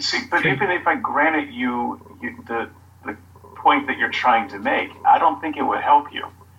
Because let's say we grant that the Bible is the final court of arbitration. Okay. For that to work, can the Bible... Can I interrupt just to keep, before you, if you're going to forget, go ahead then, yeah. Well, okay. So I wasn't trying to interrupt your point. I was trying to find a way to grant you as much of your point as possible. Well, okay. So let me say this then, and that, because I think what you're about to say is going to work well. So I said there are three. I think there are only three categories of Christians on this front, or positions that Christians take. There's not this wide plethora of to each his own. I think there are three things. There's the minimalists like me. Then there are the entire Bible is inerrant, so everything in the Bible defines Christianity. And then there are Catholic Bible plus Christians, so Catholics, Eastern Orthodox. They have additional authorities of some kind that provide additional doctrines, and those are the three main categories. There isn't any Christians that go, oh yeah, Jesus, deity, death, and resurrection, plus Moses, plus Jonah in the belly of the fish or the whale, but that's it. Outside of that, no, nothing else. I think these are the vast majority of Christians fit into one of these three categories for how they define Christianity proper. So yeah. Yeah. So I don't think much of the minimalist view. I know a lot of people take it today. Mm-hmm. A lot of your favorite new apologists take it today. But once again, I think the reason we get the minimalist view is to help Christians get out of trouble, because taking the more traditional view, I don't think the minimalist view is the traditional view. Taking a more traditional view turns out was not a good position when atheists started pushing back in showing where the flaws were. And so I think that a lot of Christians have fallen back on a kind of a minimalist view so that they can get out of these terrible Bible issues when they come up. And they don't have to get stuck with some of that baggage.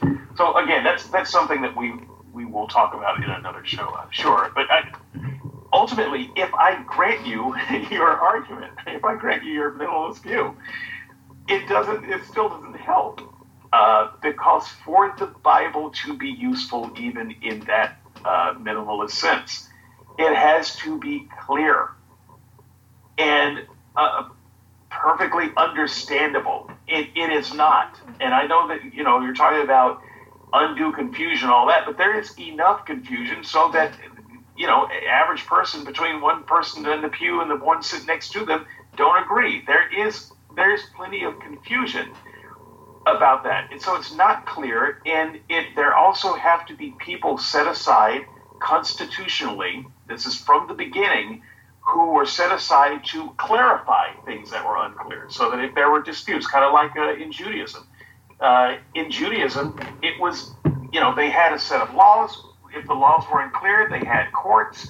They had lower courts and higher courts. They had ways of settling those disputes. Christianity doesn't have any of that stuff. And so, you can argue that it's the roots of orthodoxy, but since there is no way to really sort out those disputes, no side can claim orthodoxy simply by appealing to an unclear piece of source material. Okay, cool. Yeah, I think we've covered everything, all your main points. Yeah, I think it was a good comment. Have we covered your main objections? Do you have? You mean to your blog, like the failed skeptical objections part? Is that? Yeah, I mean, do you have because you wrote some things in your write-up that I think that you probably didn't cover here. Was there any of that you think is relevant? Not in terms of the main point. These were things that you were bringing up, like, oh, well, Jesus doesn't teach any doctrines at all, and he does. I gave some examples of where he teaches doctrines. Yes, I will concede that Jesus teaches some doctrines, but I think my main point still stands there, that he wasn't, the doctrines he taught was not in service of trying to create an institutional religion. Right. And so in terms of saying, well, this is an orthodox view of the institutional religion, Jesus wasn't doing that.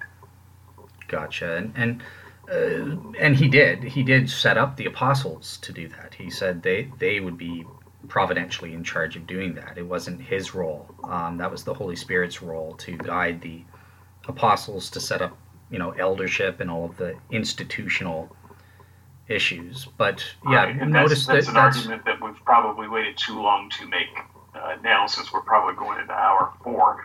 We're above 2 hours, so yeah. Well, we might swing back around to that, but I did think about, what if you went that direction? So let's just say I have a response to that, but it's probably not worth going into right now. I will leave you with some dignity so that you can say, well, you had a sliver of a chance. There's that argument that David didn't answer. We'll just leave that dangling. Maybe we'll get to it in the comments. All right, sounds good. So let me close out just my closing statement here, because I just want to revisit the whole idea of orthodoxy and why people use it in the first place. What Christians are trying to do when they point out that they have the orthodox positions, what they're trying to say is, I got the right answer and you're wrong. I am the one that is expressing the intention of the founder, and you are not. And even if they think the other person is not going to go to hell for thinking about it, the whole idea of claiming orthodoxy is claiming that you're more right. And I would say that there are extreme limits to orthodoxy. So even if it were possible to discover something that fit into my definition, my very specific definition of what is orthodox in Christian religion, there are limits. Orthodoxy can only tell us what the founders intended. It can't tell us what is right or what is best. So I've already given a few examples of this as we talked today. We can talk about the orthodox biblical view of slavery, but it's wrong and atrocious, so I don't care. We can talk about the orthodox view of adultery, that adulterers should be put to death, but that is wrong and backward, and I don't care. There are a lot of things like it. We can talk about, if you want to say that Paul is an author of orthodoxy, which I think is a stretch, then we can talk about women going to church with their head covered. Oh, Paul was wrong and stupid, and I don't care. So orthodoxy can only tell us the original intent of the founders. It can't tell us what's right and what's best. Another limitation of orthodoxy is that orthodoxy seldom has in it a method that allows it to be updated or even discarded.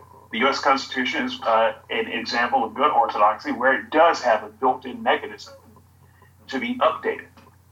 And if necessary, a well-formed militia to overthrow the government, if necessary.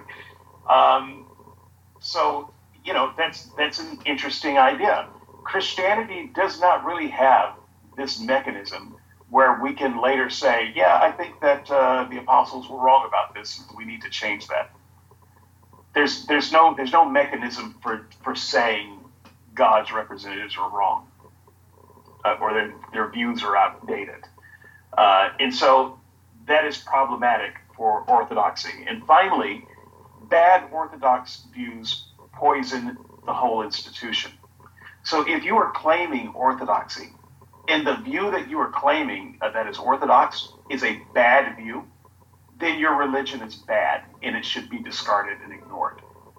So if in fact it is true that the orthodox view of homosexuality is that homosexuality is an abomination and that homosexuals should be put to death and that they're going to hell, your religion is stupid and should be ignored. So I don't actually care if that is the Orthodox view. So even as Christians argue this, and I think that not one Christian has a single leg to stand on in suggesting that they're more Orthodox than someone else, even if they did, it's extremely limited in what it gets you. And so I would suggest to the Christian who's arguing with the well-informed skeptic, don't argue orthodoxy. You're going to lose. Okay. So yeah, in closing, I think there are two fundamental things to get straight with this issue, and the first is that there are ontological versus epistemological issues on defining orthodoxy. My main concern was on the ontology aspect. Is there a real Christianity? Is there this, I think David would call it a theoretical set of propositions or practices or doctrines, whatever you want to call it, that define real Christianity? And I haven't seen any reason to deny that there is such a thing, given that David, and I've seen every reason to think that there is such a thing. That holds regardless of any epistemological gray zones. Maybe there's confusion, or there's some people that don't know what that ontological reality or real Christianity is. On the second front, that's where I came in as a Christian, and I tried to speak to that issue. Well, God has provided a mechanism or a means that I think is perfectly valid as to how a Christian hypothetically could come to know that through God's word and help of the Holy Spirit and prayerful meditation, that sort of thing. The second major aspect to leave you guys with sort of relates to the Bible and canonicity, which we didn't discuss at all, but that's in the blogs for you guys. But we have to remember that something like getting the Bible, canonicity of the Bible, is an artifact of divine revelation. It's not an object of divine revelation.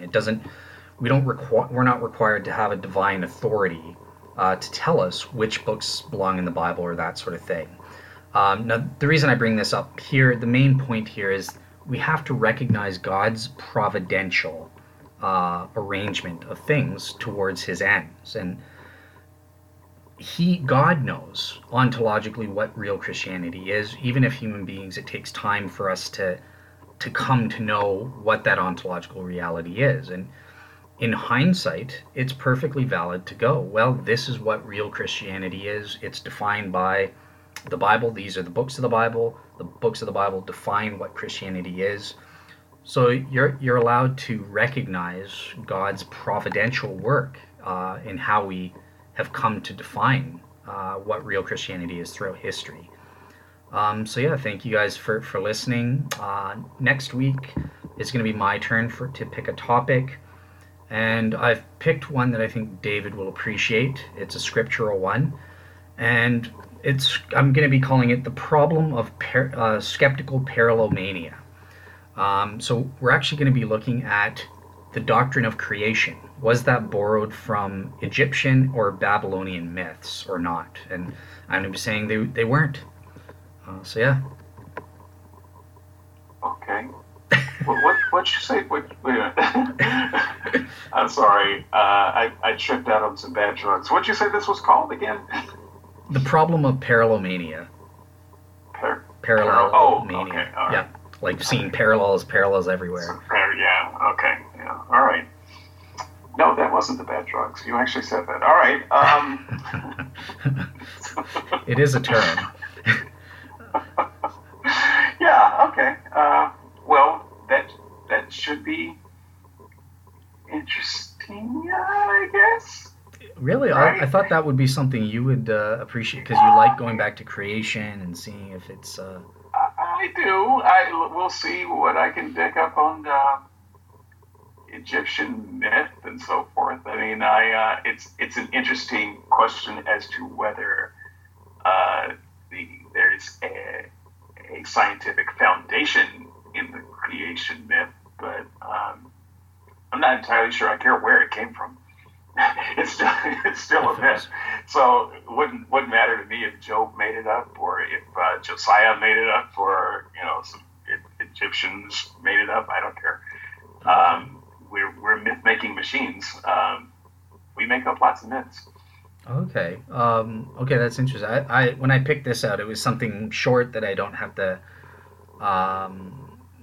put a lot of effort into researching since I'm doing the Leibnizian thing. But at the same time, I thought, you like to say, oh, well, there's the motifs of water. I heard you with Helen Painter going over that, water and darkness, and I think you hinted that it might have been borrowed from these cultures. So that's why I picked that. But oh, well, I think a lot of things were borrowed from a lot of cultures. There's a lot of syncretism that's been going on for a long time. So that's ultimately, I don't care where the origin of it was. I don't know that we can trace the origin of a lot of these stories. I mean, the Genesis story, widely believed to come from at least two different lines of storytelling, and it's a little bit hard sometimes to see where one line ends and the other begins.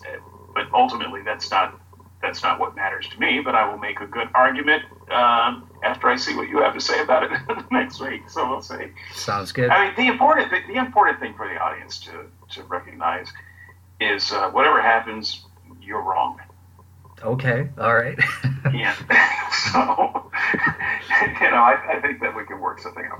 That's what beloved Tyler B seems to think. What does he want to change the name of our show to David Pummel's Dale Again show? I was not going to mention this, so now you make me want to look it up. So this has been another episode of DPDA, and we'll see you next week. Bye-bye, everyone.